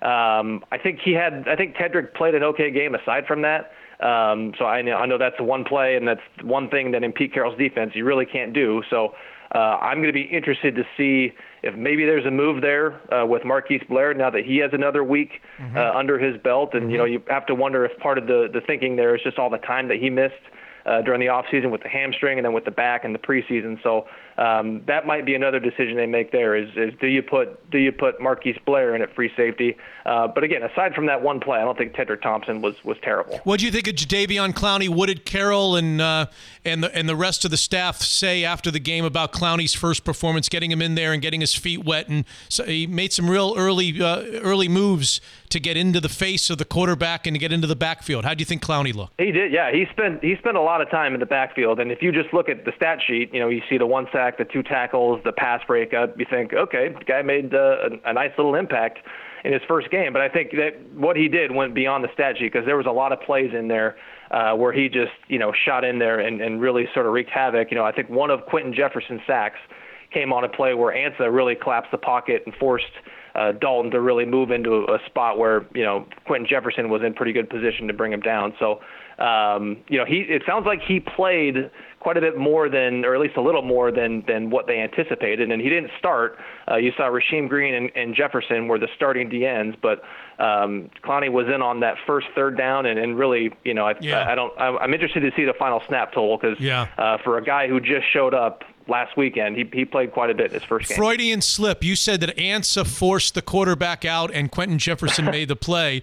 You meant Clowney, but that's a perfect segue. I'm glad you messed that up because it brings us to Ansa. And I was surprised when I saw your tweet on Sunday that he was inactive after all the practices and all of the Brady Henderson indexes and all of the encouraging words from the coaching staff. All of a sudden, Ansa's not playing. And I call me cynical, call me skeptical. I just wonder whether every once in a while a coaching staff says to each other in closed doors, they never admit it, we can win this game. We could steal another week for him because we're going to win this game with or without him.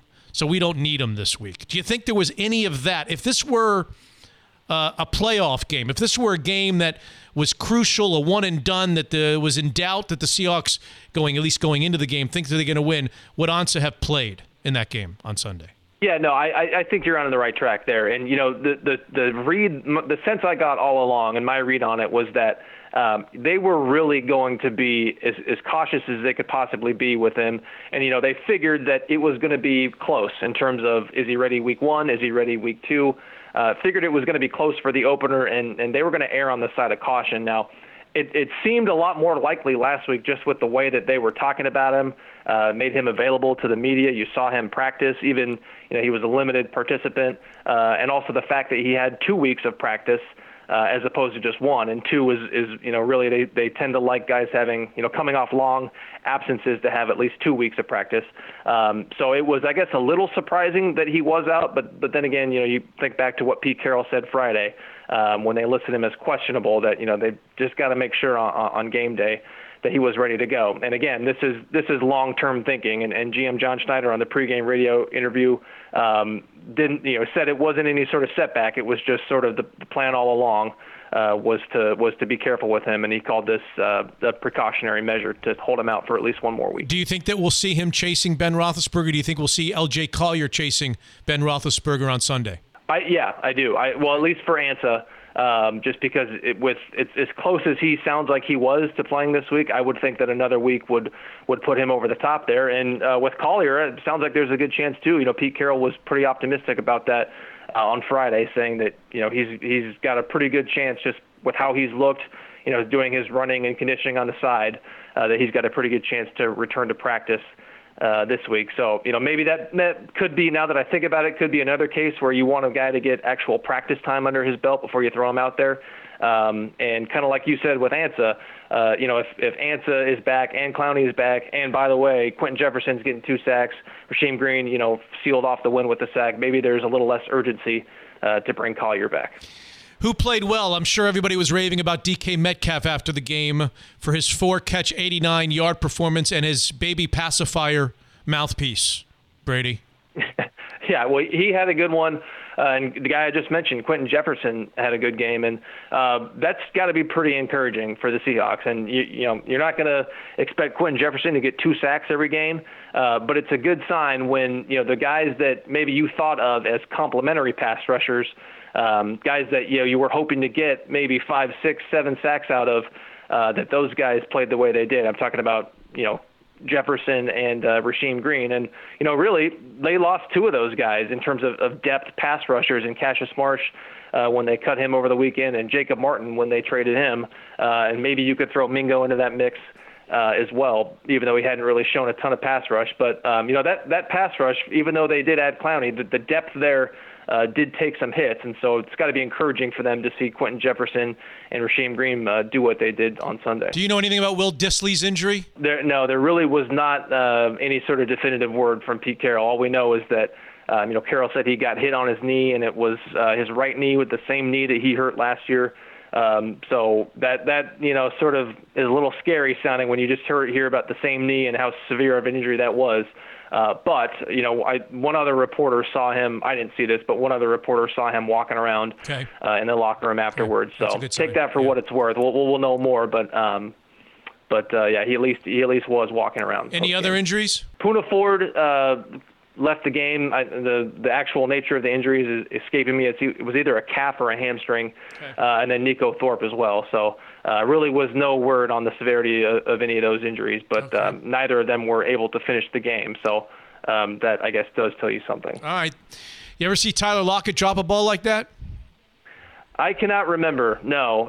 And, for a guy who had the perfect passer rating with Russell Wilson and was one of the more efficient receivers last season, just in terms of number of targets that ended up in catches, was not something that we have seen a ton of. My final question is going to catch you off guard. It's going to be a curveball, and I'm sure that you don't have no inside information and no idea, but I'll ask you to speculate a little bit.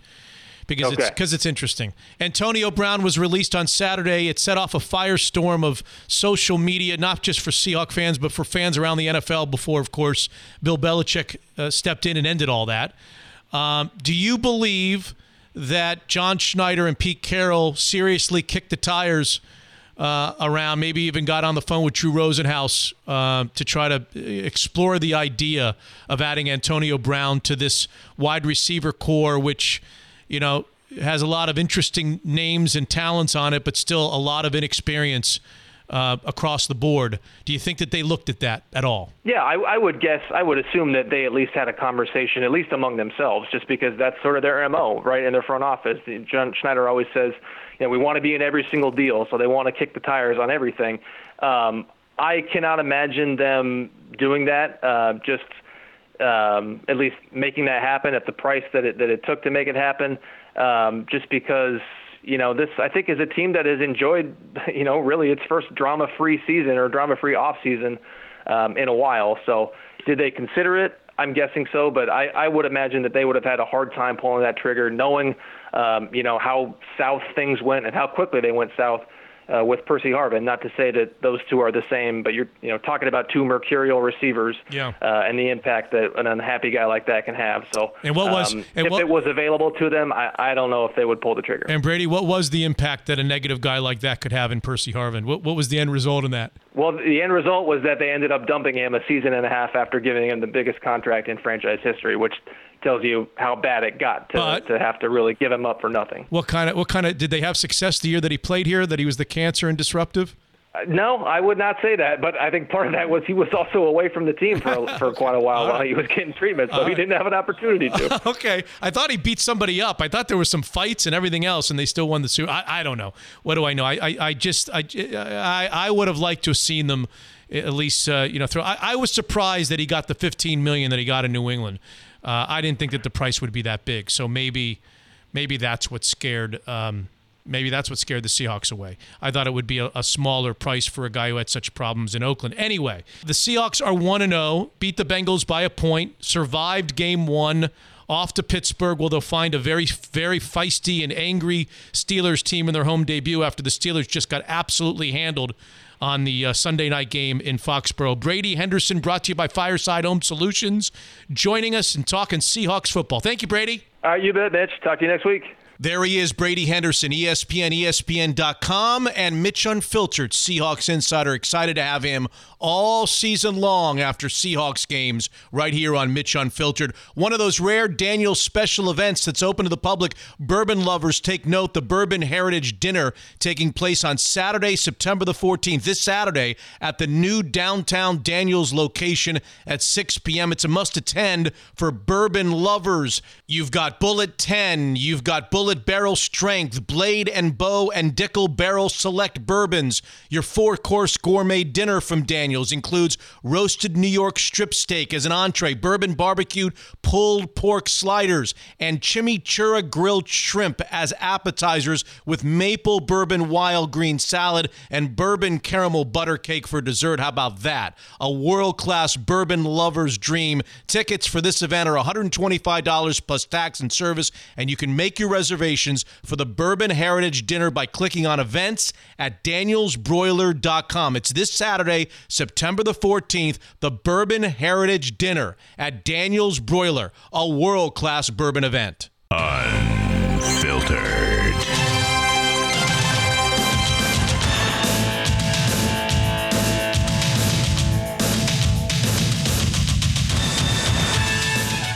All right, let's talk a little college football. It was not a great weekend here in the Pacific Northwest, at least for the local Seattle team. Joining us somewhere on the East Coast, and it's brought to you by Fireside Home Solutions. Remember, football season is fireplace season at Fireside Home Solutions, firesidehomesolutions.com. Here's our buddy Rick Neuheisel, and I'm assuming that the game ending at about 4:30 in the morning East Coast time.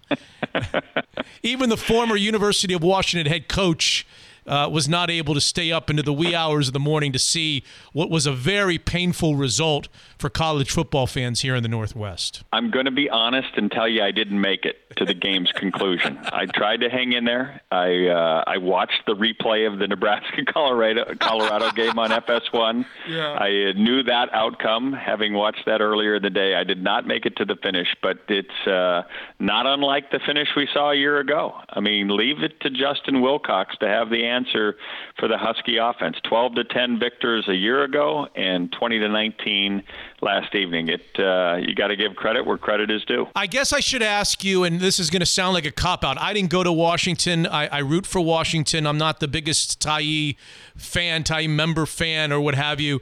But it was a weird night, obviously. You've probably been involved with nights that had delays in some reason, some shape, form. I don't know. What does that do to the outcome of the game? It just seems like, to me, that the team that suffers the most in a game like that, where it's 2.5 hours delayed, you lose all your fans, it just becomes a bizarre night. It almost feels like the tendency would even out the teams in a game like that. Is that a fair statement, or is that unfair? I think you hit the nail on the head, Mitch. Listen, when you go, if you're a Pac-12 team and you're going to Husky Stadium, you spend the whole week talking about how we can't let the noise get to us. You practice with loud noise at practice. You practice hand signals so that you can communicate, knowing that noise is going to be an issue. You know, the Husky fans are regarded as the best in the Pac-12. That's just a fact.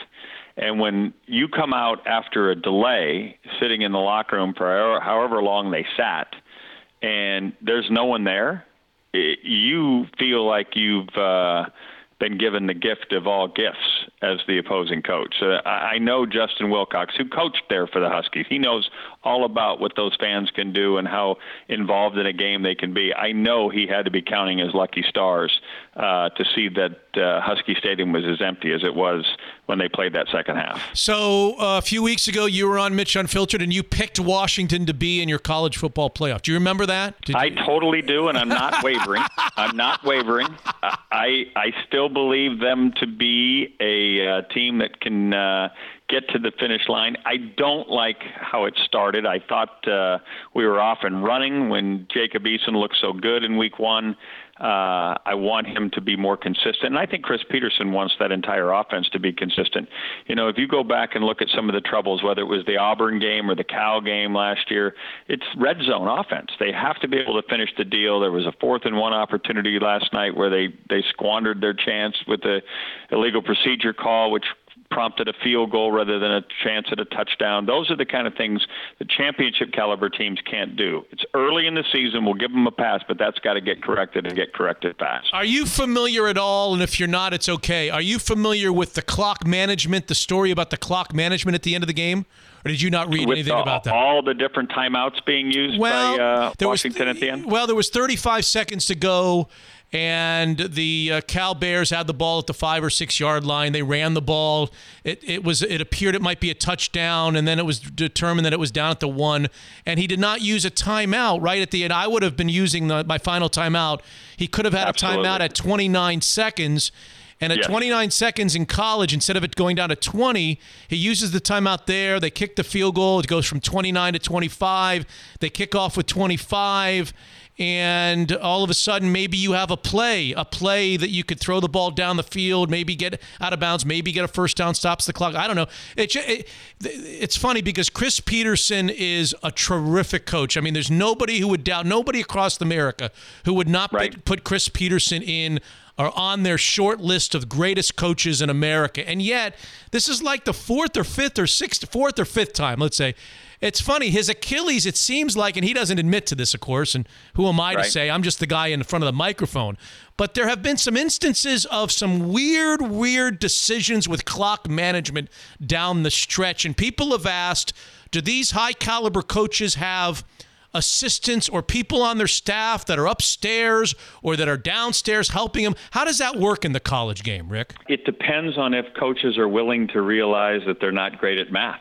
And listen, as you just said, Chris Peterson is one of the top 5 coaches in college football.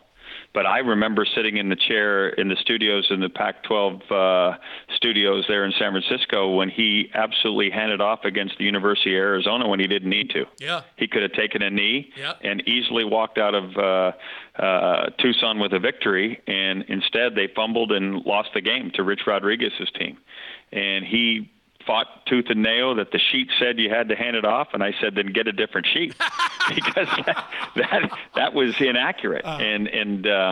Listen, he's coaching and I'm in New York doing TV stuff, so I'm going to give credit where credit's due, as I just said a little bit ago. But there are some times where it's okay to ask for a little help.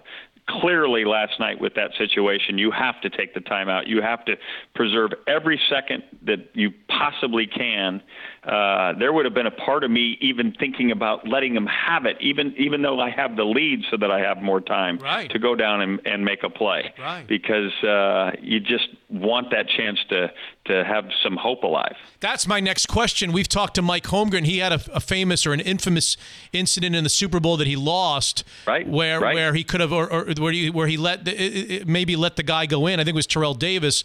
How about that as a coach and as a player? It just seems unnatural to tell you. Have you ever told your team, I want you to let them score? I was thinking that what Cal would do was not try to score. They would just, down the ball, get on one knee, take as much time off the clock, and then kick the field goal. What about that whole idea of telling your guys to allow a team to score a touchdown, which is against everything in the fabric of a football player? 100% accurate there. It goes against the grain of what you teach and what you believe, right? But in trying to play percentages, and so much of our world right now is analytics, especially in athletics. The percentages would tell you that's the play. Go ahead, let them in, and let's go back the other way and find a way to score, believing that we have the equipment to do that. It's a hard thing to do. You're going to get second-guessed, and sometimes, unfortunately, head coaches make decisions based on not being second-guessed. They can defend a position, right? I recall a time I was the head coach at Washington, and we were playing in a wild game against the University of Texas in the Holiday Bowl. And Major Applewhite was on fire in the fourth quarter, having his way with us, with Roy Williams and company. And we scored on a clock drive. Willie Hurst, I actually told Keith Gilbertson to run the ball so that we could save some clock and score late, right?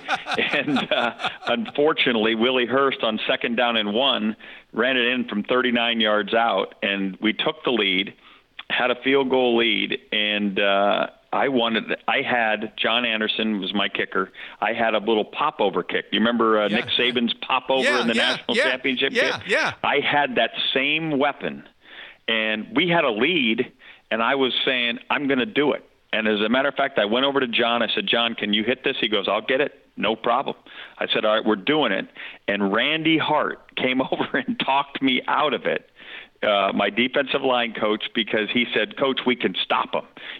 That's what a defensive line coach is supposed to tell you, that we can stop them. But it's my job as the head coach to know what I'm watching, what I see. I'll take that with me to my grave. I should have played the popover, and I applauded Nick Saban that he had the guts to do it in the national championship game. He also had a few more zeros on his contract that bears mentioning. But the bottom line is you got to have, as the head coach, the guts to make those tough decisions in those pivotal moments in games. So you're a popover away from being on a sideline right now instead of being in New York with a guitar? Is that what I'm hearing? Popover away. I literally, that game was winnable. They would never have expected it. I think John Anderson, given all the big kicks that he made during his time at Washington, would have come through in the clutch, and it was there to be done. And I'm not mad at Randy. Randy was doing what defensive coaches should do. I just should have said, you know what? We can't stop them. We're going to win this way. And I regret it to this day. How impactful, I have not asked you this, the Oregon-Auburn game. You talked about how you're staying on Washington, and now, I mean, it's just, to me, it feels inappropriate to ask if they run the table, would they be in the college football play? I mean, they got to play better football, and they got a long way to go before we have that conversation. But everybody made a lot to do out of the Oregon-Auburn result, that it was going to put a reputation together for the Pac-12 and either say to the nation and the so-called experts and these guys and ladies who decide who's going to be in those games, it's going to either give them a better taste in their mouth for Pac-12 football or not.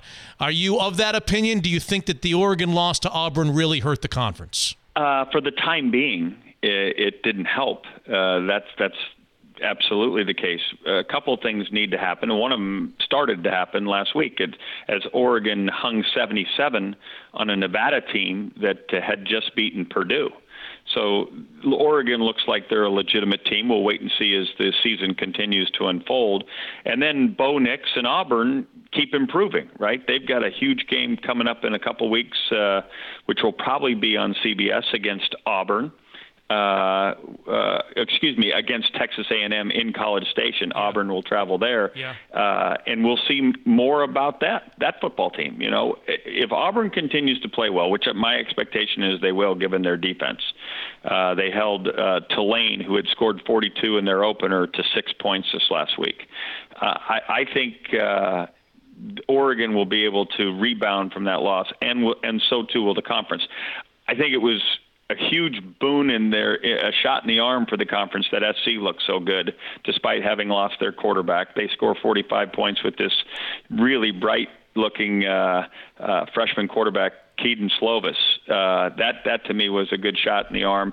And you know, we just and I say we because I feel as a homer to that portion of the country. We just got to keep playing good football. I think Utah's the legitimate deal. I think Washington will rebound. It's nice that Cal looks this kind of caliber of defense. You know, obviously UCLA right now is in bad straits. Arizona State's playing well. We'll wait and see. I'm not giving up the ship on the Pac-12. So a one-loss Pac-12 team, depending upon what happens around the country, you still think will be very much, if that happens, if it's a one-loss Oregon or a one-loss Washington or a one-loss Utah, somebody like that, they'll be in the conversation, right? Yes. The problem is, Mitch, if we need one of the other Power 5 conferences to be a two-loss champ. That's what's got to happen. Because I think a one-loss champ from the Pac-12 as compared to a one-loss, given the way Texas played last night, given the way Ohio State's looked thus far, I think that will be problematic to go ahead of them with one loss, given what's taken place so far. Right. Our football interviews, including Rick Neuheisel, brought to you by Fireside Home Solutions, that come to your home free of charge, evaluate your space, and then work with you to find a great fireplace solution, firesidehomesolutions.com. Before you go, Rick, based on what you've seen the first few weeks, this past weekend we saw Clemson win a big game against Texas A&M. We saw a pretty high-level game between LSU and Texas that LSU survived out of the SEC. We're going to see some big football games. Michigan struggled with Army. Ohio State's played well the first few weeks with their quarterback. What is it that's impressed you? I'll just throw the ball to you. Give us some pearls of wisdom over the first couple of weeks in terms of who you think are the best football teams. Well, I think Alabama and Clemson have held chalk, right? We expected that. They've been that kind of team. I thought Clemson and Brent Venables in particular, their defensive coordinator, was really, really good this last week against Jimbo Fisher's offense there at Texas A&M. I think Ohio State looks fantastic athletically. Just J.K. Dobbins, their running back, who was splitting time with Mike Weber a year ago, I think is really, really good and a great compliment to Justin Fields. They got seemingly all the weapons. It'll be interesting to see if they get derailed. I think that there are some really good teams in the SEC West. This LSU and Joe Burrow, I think, are really good. Joe Burrow right now, and sit down while I tell you this, Joe Burrow's completing over 80% of his passes. Wow. As an LSU quarterback. That defies logic. Joe Brady and what he's brought from the New Orleans Saints to that offense, and Steve Ensminger, the offensive coordinator, is off the charts, and Joe Burrow's playing lights out right now. I thought that was a great college football game with Ellinger and Burrow just trading blows. They were fantastic. But the team that I got my eye on that I think can really make some hay this year is Oklahoma.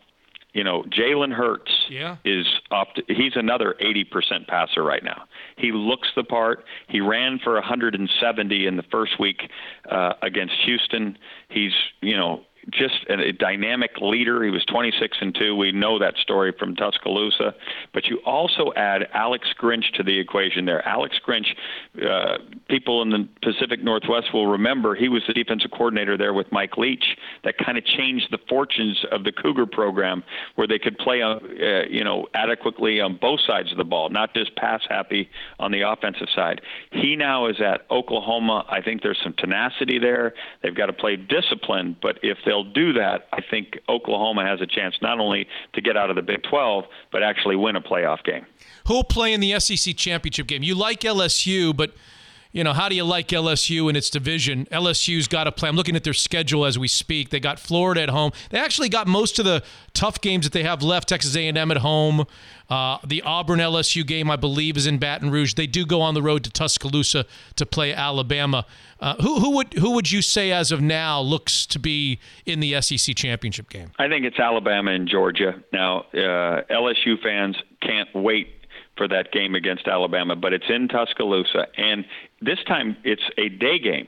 For years it's been a night game, but it's a day game because the CBS chose to put the Notre Dame-Georgia game on in the evening and make that the doubleheader day. So this will be a afternoon game, and LSU will play great. Burrow's fantastic, but I'm not sure they have enough of a running game, and I just can't believe they can win that with a one-dimensional offense against the Crimson Tide. So I'm going to say it's going to be Alabama and Georgia again, and another great SEC championship game in Atlanta. And you're in the studio this week on CBS. I am in the studio as Ryan Helinski, the younger brother of the fallen quarterback from Washington State, the kid who took his own life. Tyler Helinski. His little brother started last week against, I think, Charleston Southern. Hit his first 12 passes. The Helinski family had moved to South Carolina, obviously, bereft with all those memories. They're out there, and here come the Crimson Tide. So keep your fingers crossed for young Ryan Helinski. Oh, gosh. What a tragic story. Thank you very much for being back with us. We'll be watching you on CBS, and then you'll be out doing football games the following week. We'll catch up to date on you on the schedule, but thanks for being on the program. We appreciate it very much. Always fun, and I apologize for not staying up last night. It will never happen again, Coach. Don't cut me. Thank you, Rick. See you now. There he is, Rick Neuheisel, on that really difficult evening at Husky Stadium, late night, Saturday night, early Sunday morning. The Huskies fall to California, can't get off the field on that final drive defensively, dropping a lot of passes and very weird clock management at the end that you heard Neuheisel talk about. Evervestment, powered by Evergreen Golf Call, is a digital investing platform that combines the ease of a robo-advisor with decades of proven investment experience. For months, I've been talking about Evergreen Golf Call, this Northwest kind of institution, investment advisor offering premier wealth management services. But what they're excited to launch is this brand new system called Evervestment. It's a new digital investment platform. Evergreen Golf Call has catered its investment expertise solely to high net worth individuals before, but now, using this online solution, you don't need to be a multimillionaire to get access to some of the great strategies that they use for their clients, all at a discounted fee. The same investment guidance as Evergreen's high net worth clients at a lower fee. Evervestment Evervestment combines the ease of a digital account onboarding with the benefits of an actively managed portfolio with decades of investment experience to back it. So whether you're saving for your first vacation home or your first day of retirement, Evervestment can help you get there. All you have to do is check them out at their website, evervestment.com. That's EVER. Vestment, evervestment.com. It'll guide you through the process to start investing for your future today. Evergreen Golf Call, a premier wealth manager in the Northwest. Unfiltered. It's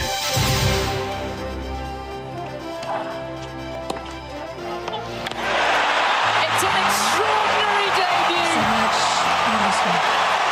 Can you believe it? Bianca Andreescu is a U.S. Open champion. Nadal. Williams set him like Nadal. 3-6-2. Is the king of the hill, the top of the heat, and the U.S. Open champion. Football wasn't the only thing that was happening over the weekend. Joining us on the Zeke's Pizza hotline is Dan Walken of the USA Today. You can follow him on the Twitter at Dan Walken. What a final! What a men's final! You thought it was going to be a quick one, didn't you, Dan? When Nadal was up 2 sets and a break in the third. Yeah, that's typically the way it goes. Nadal has always had that killer instinct. He's always found a way when he gets an opponent up against the ropes to finish the job pretty quickly. And this time, it didn't work out that way, and it was what made for such a compelling theater down the stretch. Is could Rafa Nadal, possibly the best closer that we've ever seen because of just his unbelievable competitive instincts, actually blow a 2-set-to-love lead. And that really made it a match that went from, kind of just being another ho-hum Grand Slam final to maybe one of the greats we've seen in a long time. 5 hours later, he wins his 19th Grand Slam. How would you explain to somebody like me who watched football all day and then saw the last, hour and a half of the match? What was why was the crowd turning against him? It seemed like obviously they were pro Nadal early, and then it was more mixed towards the end. What happened, Dan? Well, I think the crowds in New York are always rooting for somebody to come from behind to extend the match. Everybody likes the idea of being there to see a classic, and so they kind of like it to go on and on. But also, the crowd noise in a place like Arthur Ashe Stadium where you've got 25,000 people, biggest tennis stadium in the world, is something that is hard to stop. Just too many people, too much commotion. It's just a loud venue for tennis. And Nadal, who's always kind of edgy anyway, and he's got a lot of nervous tics out there on the court, he was letting the crowd get to him a little bit. He was slowing things down to let people be quiet, whereas Medvedev was ready to play, and people were talking or hissing or whistling, and he just hit the ball, and Nadal was sort of slowing him down a little bit to let people settle.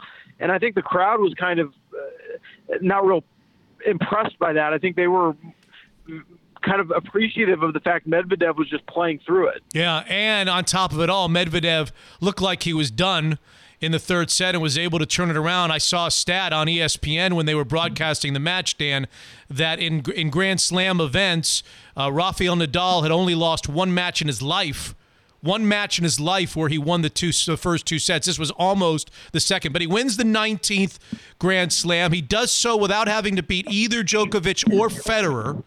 How do you view, Dan Walken of the USA Today, how do you view Nadal's career versus Federer?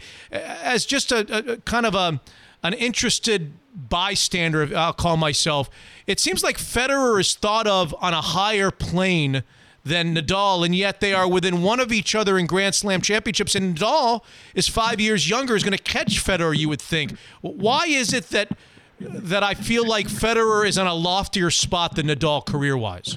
Well, I think there's a couple things in play. One, if you look at the 19 Grand Slams that Rafa has won, which is amazing, 12 of them have come at the French Open, right, which is on clay. And look, people view the surfaces differently. You've got 2 majors that are on hard courts. One is on grass at Wimbledon, and the French Open is on clay. And Rafa Nadal is the greatest clay court player ever by a fairly significant margin. And so racking up 12 at one Grand Slam, does it maybe lessen that in some people's eyes just because he's been so dominant at the one tournament. I think maybe a little bit, whereas, he hasn't had the same kind of numbers at other places, but he has now won 4 at the U.S. Open, which is significant. He's won 1 Australian and he's won a couple Wimbledons. So he's proven himself as an all-court player. But, Federer also sort of carries a little bit, I think, extra respect because of not just the way he is an ambassador for everything about the game, but he also plays it with the kind of elegance that people are drawn to. Nadal is an unbelievable fighter. He's incredible at the spin game, the high kick, the brute force baseline game. And Federer, is a little bit more of a classical player. So I think that's kind of probably where you see the difference. Before I get to the women and ask you about your time at the U.S. Open and just the stories of U.S. Open, I want you to look into your crystal ball. One guy's got 20, one guy's 19. I think one guy is like 38 and the other guy's 33. I may be wrong on that. I'm doing that based on memory. When it's all said and done, give me a number on both Grand Slam victories. I don't know. Federer will be done, and that's why I think losing Wimbledon, having double match point, really will sting for him. I think it's possible he's stuck on 20. He's not going to do this forever. 38 years old, your body changes and is harder and harder to maintain at that level every single year. He's done an incredible job lasting this long, and honestly, same thing with Nadal, who has had, throughout his career, awful injuries and creaky knees. And there was a time, maybe 8 or 9 years ago, you wondered if his knees were going to hold up at all.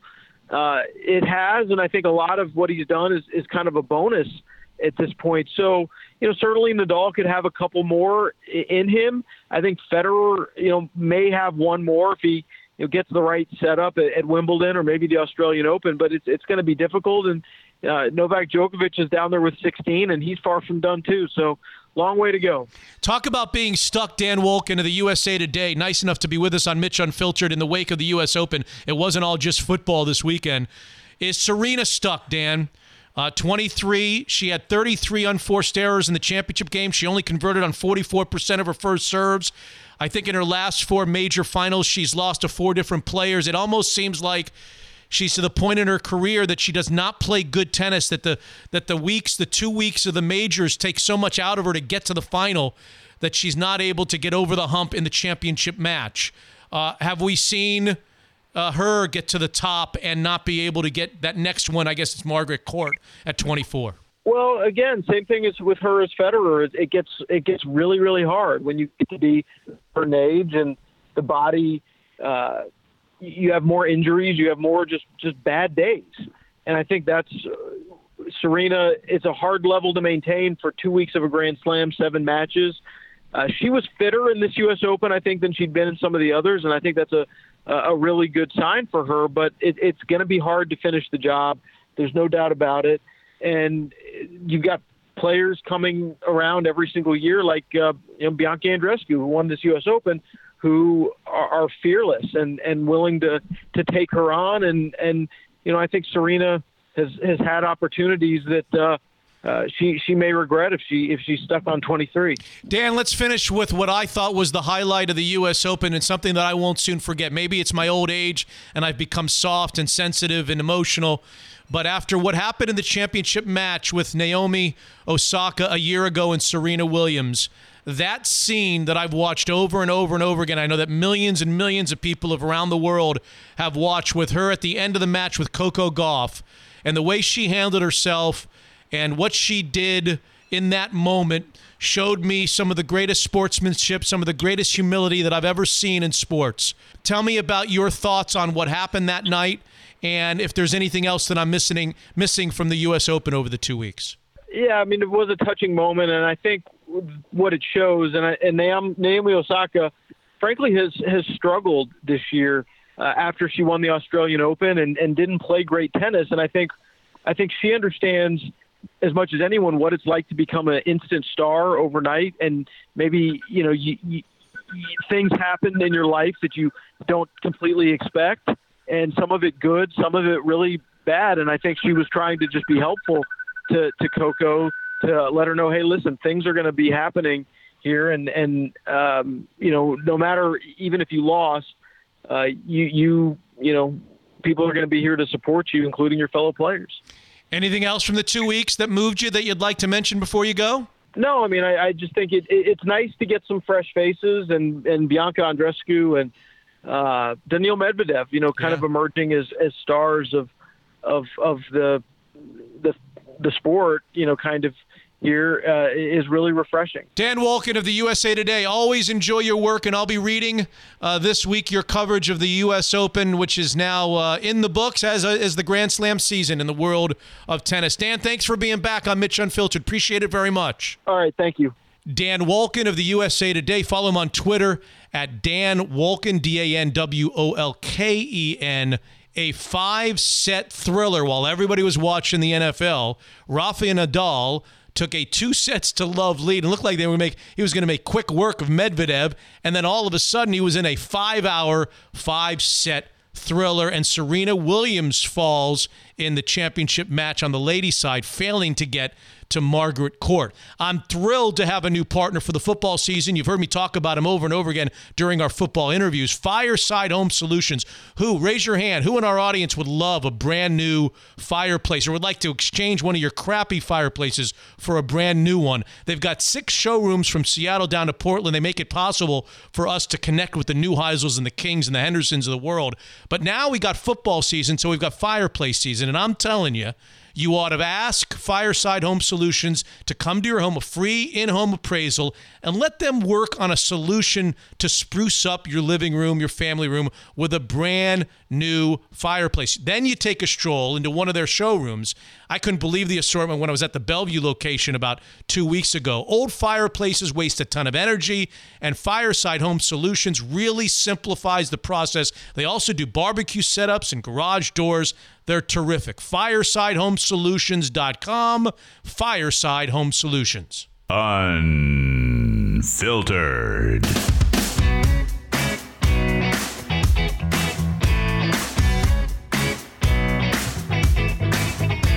All right, episode 56. Some interviews there. You got the behind-the-scenes scoop from ESPN.com Seahawks insider Brady Henderson. The Seahawks are 1-0.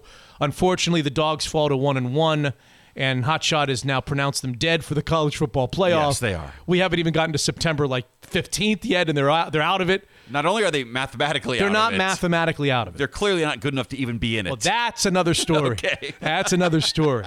But they're certainly not mathematically eliminated. Teams with one loss get in. All the Pac-12 teams don't get a lot don't have a really good reputation. And the good news will be Jacob Eason will leave after this year. We'll have to have a whole new quarterback next year. We won't even get him to stick around to see if he can. Well, I haven't seen anything from him that suggests he's leaving.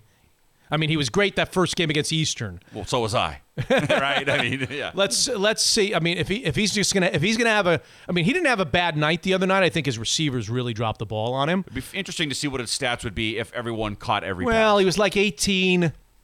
I think he was like 18 to 31 or something like that. He probably would have been closer to 22, 23 of 31, something like that in a losing call. I don't know. He's going to have to be a lot better than he was on Saturday night to be an NFL draft choice. Otherwise, you'll see Jacob Eason next year again for the University of Washington. All right, what do you have on your list? Do you have any before we finish anything? I got a little laundry list here. What do you got? Did you see the watch that Odell Beckham Jr. was wearing? It was on my list. Yes.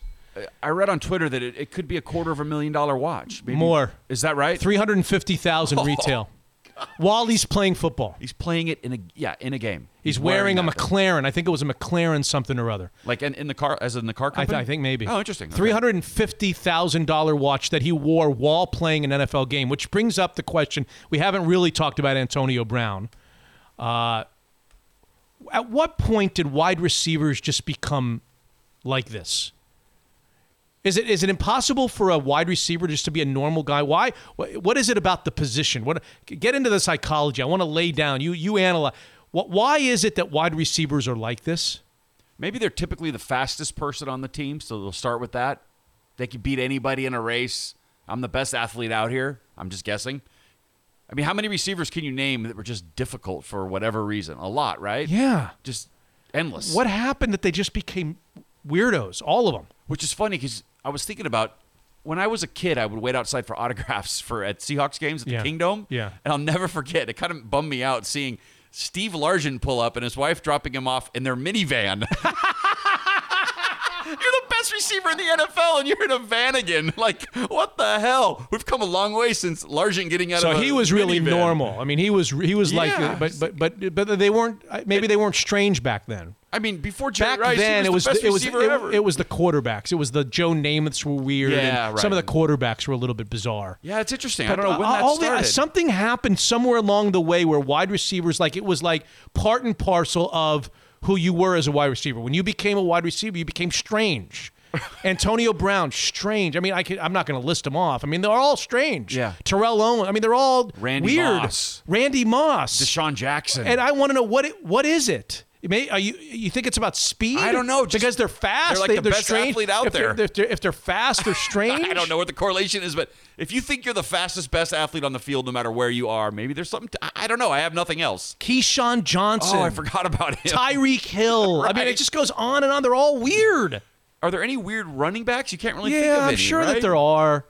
Maybe it's just that we're making a mountain out of a molehill. But it sure seems like the way Antonio Brown's behaved the last month and a half. Yeah. How about when you heard the story quickly about that on Saturday? Oh, my gosh, that was crazy. So you woke up to the news, or soon after you woke up, you heard that they released him. Yes. And then there was a firestorm on social media that I was in the middle of would you sign him? I saw that, Would yes. you want him there? I chimed in. And I pretty much said, despite all of the crazy antics, despite the fact that there's something seriously wrong with that guy, and I'm actually scared for him. I saw the Cliff Averill tweet, by the way, which was really great. You know, before we all, the guy might have mental problems. Let's worry about his health, his mental health. He could have kicked in. I mean, who knows? Right? Who knows what's going on in the guy? But it was amazing how I would say 3/4 of Seahawks Nation, at least on social media, were like, no. He's a cancer. He's just another Percy Harvin. Which I think is very funny because Percy Harvin beat up teammates. He was weird. There's another one. Right, Another one. He beat up teammates. I mean, didn't he beat up Golden Tate like before the Super Bowl or something? Wasn't there a fight? Got into it, yeah. There was like a fist fight. Didn't Golden Tate have a black eye during the Super Bowl? Yeah. He was weird. He was standoffish. Nobody liked him. He was a cancer in the clubhouse. And oh, by the way, they won the Super Bowl.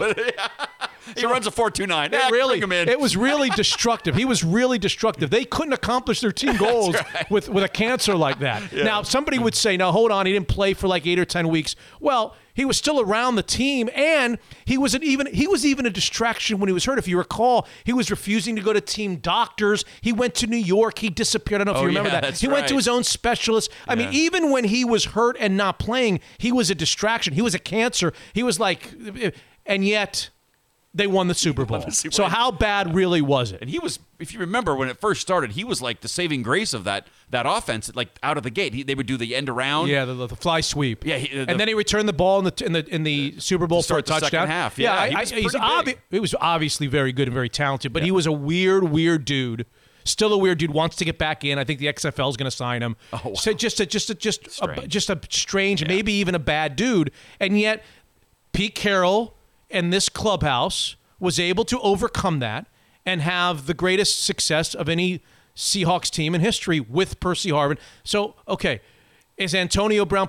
and on top of that, they were stuck with Percy Harvin. You recall, they gave Minnesota 3 draft choices, including a first-rounder and I think a third-rounder, and then they gave him like $67 or $69 million, huge contract. They were committed to him. Yeah. If you would have brought Antonio Brown here with this wide receiving core, you could have done what the Patriots did, which is guarantee him some money. It's a 1-year deal. You can cut him. Not all the money is guaranteed. There would have been very little kind of downside risk to bring it. You could have done it in a way. Now, he did get more money than I thought he was going to get. He did get $15 million from the Patriots. But it's funny. No, not here in Seattle. We don't need that. He's a cancer. He's no good. Yeah. He's Percy Harvin. And yet, Bill Belichick, almost as if, and here's where I'm going with this, almost as if the deal was made before he was released. I have a feeling it was. I'm sure his agent was shopping Drew around. Rosenhaus is the agent. Oh, well, there you go. Drew knew, I'm guessing, that this was not going to happen at Oakland. I need to find him a home. Do you think he had I think he may have had a deal with the Patriots before he was released. Have you seen the video of him reacting to the news that he was released? He's pretty fast in flip-flops. You would have thought, like he he just lost $30 million guaranteed. Yeah. I'd be a little bit upset by that. But he's like racing around like he just won the lottery. Happiest guy ever. Almost as if he knew he already had a $15 million contract with the Patriots. But I just find it interesting that no, not here. He's a cancer. But Bill Belichick, no problem. We'll take him in. I mean, Pete Carroll, if he tried that with Marshawn Lynch. I mean, Marshawn Lynch was pretty disgruntled. He had gotten into legal trouble. He's standing around with his helmet off on the sidelines. Didn't he hit somebody in a car? He was in trouble with the law. Yeah, he was like the third-string tailback. Yeah. It didn't scare Pete Carroll, and it didn't scare him on Percy Harvin. Now, maybe it should have. He was beating up his teammates. Yeah. But it didn't scare him. I don't know. I'd like to know I don't know that we'll ever know if there was a real concerted effort to bring him here after he was released. Maybe it was already done in New England. I mean, they tried that they brought Terrell Owens in, who was a little past his prime, but that didn't. I mean, there was a circus around Terrell Owens too. Yeah. And then remember the receiver Mike Williams at USC? USC. Yeah. Brought him in. We're all, too, all receivers. Are we back to receivers? Yeah. Oh my God. They're all problems. What I said on Twitter, and I stand by, is what was the risk? You bring him in. Now, maybe he would not have signed a contract that I would have wanted to do, but you bring him in. If it doesn't work out, you cut him. Now he got $10 million guaranteed from the Patriots, so maybe you weren't able to. A bit. Maybe you weren't able to do that. But what I said on Twitter, and I stand by, is without him, they are right now. They are not. I would not consider them a serious Super Bowl contender. I know that might hurt. Maybe people don't want to hear that, even after you watched them on Sunday. Yeah. I would not consider them a serious Super Bowl contender. I would consider them a serious playoff contender, which is fine. Yeah. With Antonio Brown, maybe they transcend playoff contender and they become maybe not a Super Bowl contender, but a contender to win the division and go really deep into the playoffs. Now I know that there's a lot of people that are screaming at their podcast right now. I would say screaming at the radio, but we're not on the radio. They're screaming at the podcast saying, no, they're a Super Bowl contender right now. I can't. I don't see it. But with Antonio Brown, that would be huge. That would have been huge. And the pictures of him and Russell Wilson, have you seen the pictures online of that they're buddies and they were posing for photographs and they were on the beach together and they're kind of like, Rocky Balboa and Apollo Creed on the beach hugging. Anyway, anything else on your list? Did you happen to see the head injury today that Eric Weddle got from the No, Rams? I did not. Someone needs to explain how this happened. So he took a knee. And that would have been on Sunday, right? You're talking about Sunday? On Sunday, yes, when the NFL plays, yes. Yeah. Christian McCaffrey tried to hurdle him, he did hurdle someone, and his knee caught Eric Weddle on the side of the helmet. Next thing you know, they take his helmet off, and blood's gushing down his face. Oh, no. Oh, I saw him being carted off, and there was a towel, and the guy was applying pressure. I didn't realize that was Eric Weddle. Yes, I saw the highlight. How does somebody get cut in a helmet? I don't know. They're the cushiest they've ever put. I don't know. Somebody's running around with a knife out there. Abdullah the Butcher from wrestling. Do you have to go through a metal detector before you play, or just the fans? It's like the last players Boy have to go Scout where he's got the gun I don't in his know. pants. I did see that. How does that happen? But he's going to be okay, though. Just stitch him up. He'll be okay. Yeah, I think he'll be fine. Maybe his neck was a little sore. He did take a pretty hard knee, but how does that happen? I don't know. Sharp knee? I don't know. Maybe he had something. Maybe a little bolt came out of his helmet or something. There was something was sticking. I don't know. Maybe Antonio Brown's right. I have not. Maybe he should take his old helmet. These things aren't working. I have absolutely no idea. I saw where Kyler Murray was terrible, and then great in the fourth quarter. You see what he did in the fourth quarter in his first ever game? I saw his touchdown in the fourth quarter. 15 of 19 for 154 in the fourth quarter alone to bring his team back, and we had a tie. We already had a tie. We already have a tie between the Lions and the Cardinals. You see where Dak threw for 405 yards. Here's my note. Guess who's alive into week 2 of the NFL Survivor? Of the first ever Mitch Unfiltered NFL Survivor. I'm still alive, too. Because you haven't played yet. There you go. But I went ahead and I took the biggest favorite on the board. Not the Baltimore Ravens. Should have taken the Baltimore Ravens. Yeah. The Philadelphia Eagles against the Redskins. The Philadelphia Eagles are at home. They're a 10.5-point favorite. I look up at like 15 minutes in. They're down 17-0. Of course. That's I'm like, oh, my God. That's sports I did it again. I'm out. I'm out, but they came back and won the game. So I'm safe into week 2 of the NFL Survivor. So what's the plan going forward, having seen the Dolphins give up 59 points? Oh, my God. That's a college score. 59 in the NFL. They gave up 49 in the first, 42 in the first half, Scott. Who's the first player that's going to be picked in the NFL draft next year that Miami's going to get? Tua or Justin Herbert or somebody like that. They're going to pass. They're one of the worst teams. I think they're one of the worst teams in the NFL history, and they may go 0-16. So the question is, how many in these survivor pools is everybody just going to pick the team that's playing the Dolphins every week? Hit the bell. That's my move next week. Or once they win like one game, they're going to go 1-15. And when they win that one game, everybody's going to lose the survivor. Right, that would be great. There'll be no survivors left in any pool around the world when they win their one game. At some point, they're going to get a win. There's actually a report out. Mike Florio reported on Sunday night that several Dolphins players contacted their agents after the game asking to be traded. Is that right? Yes. Already. That's the millennial. And I have a thought about that. Go on. Well, how many teams want the Dolphins players? You laugh to not cry. All these guys want to be traded. Right. Well, there's a reason you guys lost 59-4. Yeah, all the guys on the field. It's not like there's teams lining up to have you guys. Right. All of them are like, no, it's not me. Get me traded. It's not me. Get me traded. And I'm watching other Dolphins. I'm watching other Dolphins on other games. Cameron Wake having a sack for a first save. I'm watching. I don't want to. Oh my God, it's just so bad. I mean, I don't need you to do 2 hours on the history of the Dolphins, but what is that? Is it the longest non-playoff streak in football? All I know is that I feel like we're paying tax. There? This is the Dan Marino tax. That we had such great times for 15 years that somehow we have to live 30 years after. I mean, it's like it's 20 years. It wasn't that great. I mean, it was good, but it wasn't 20 years of Marino. No, I mean, they didn't win any Super Bowls. Yeah, that's right. So what are you paying for? I just feel like we're paying. Oh my God! It never ends, and they are so bad, and I don't know what they're doing.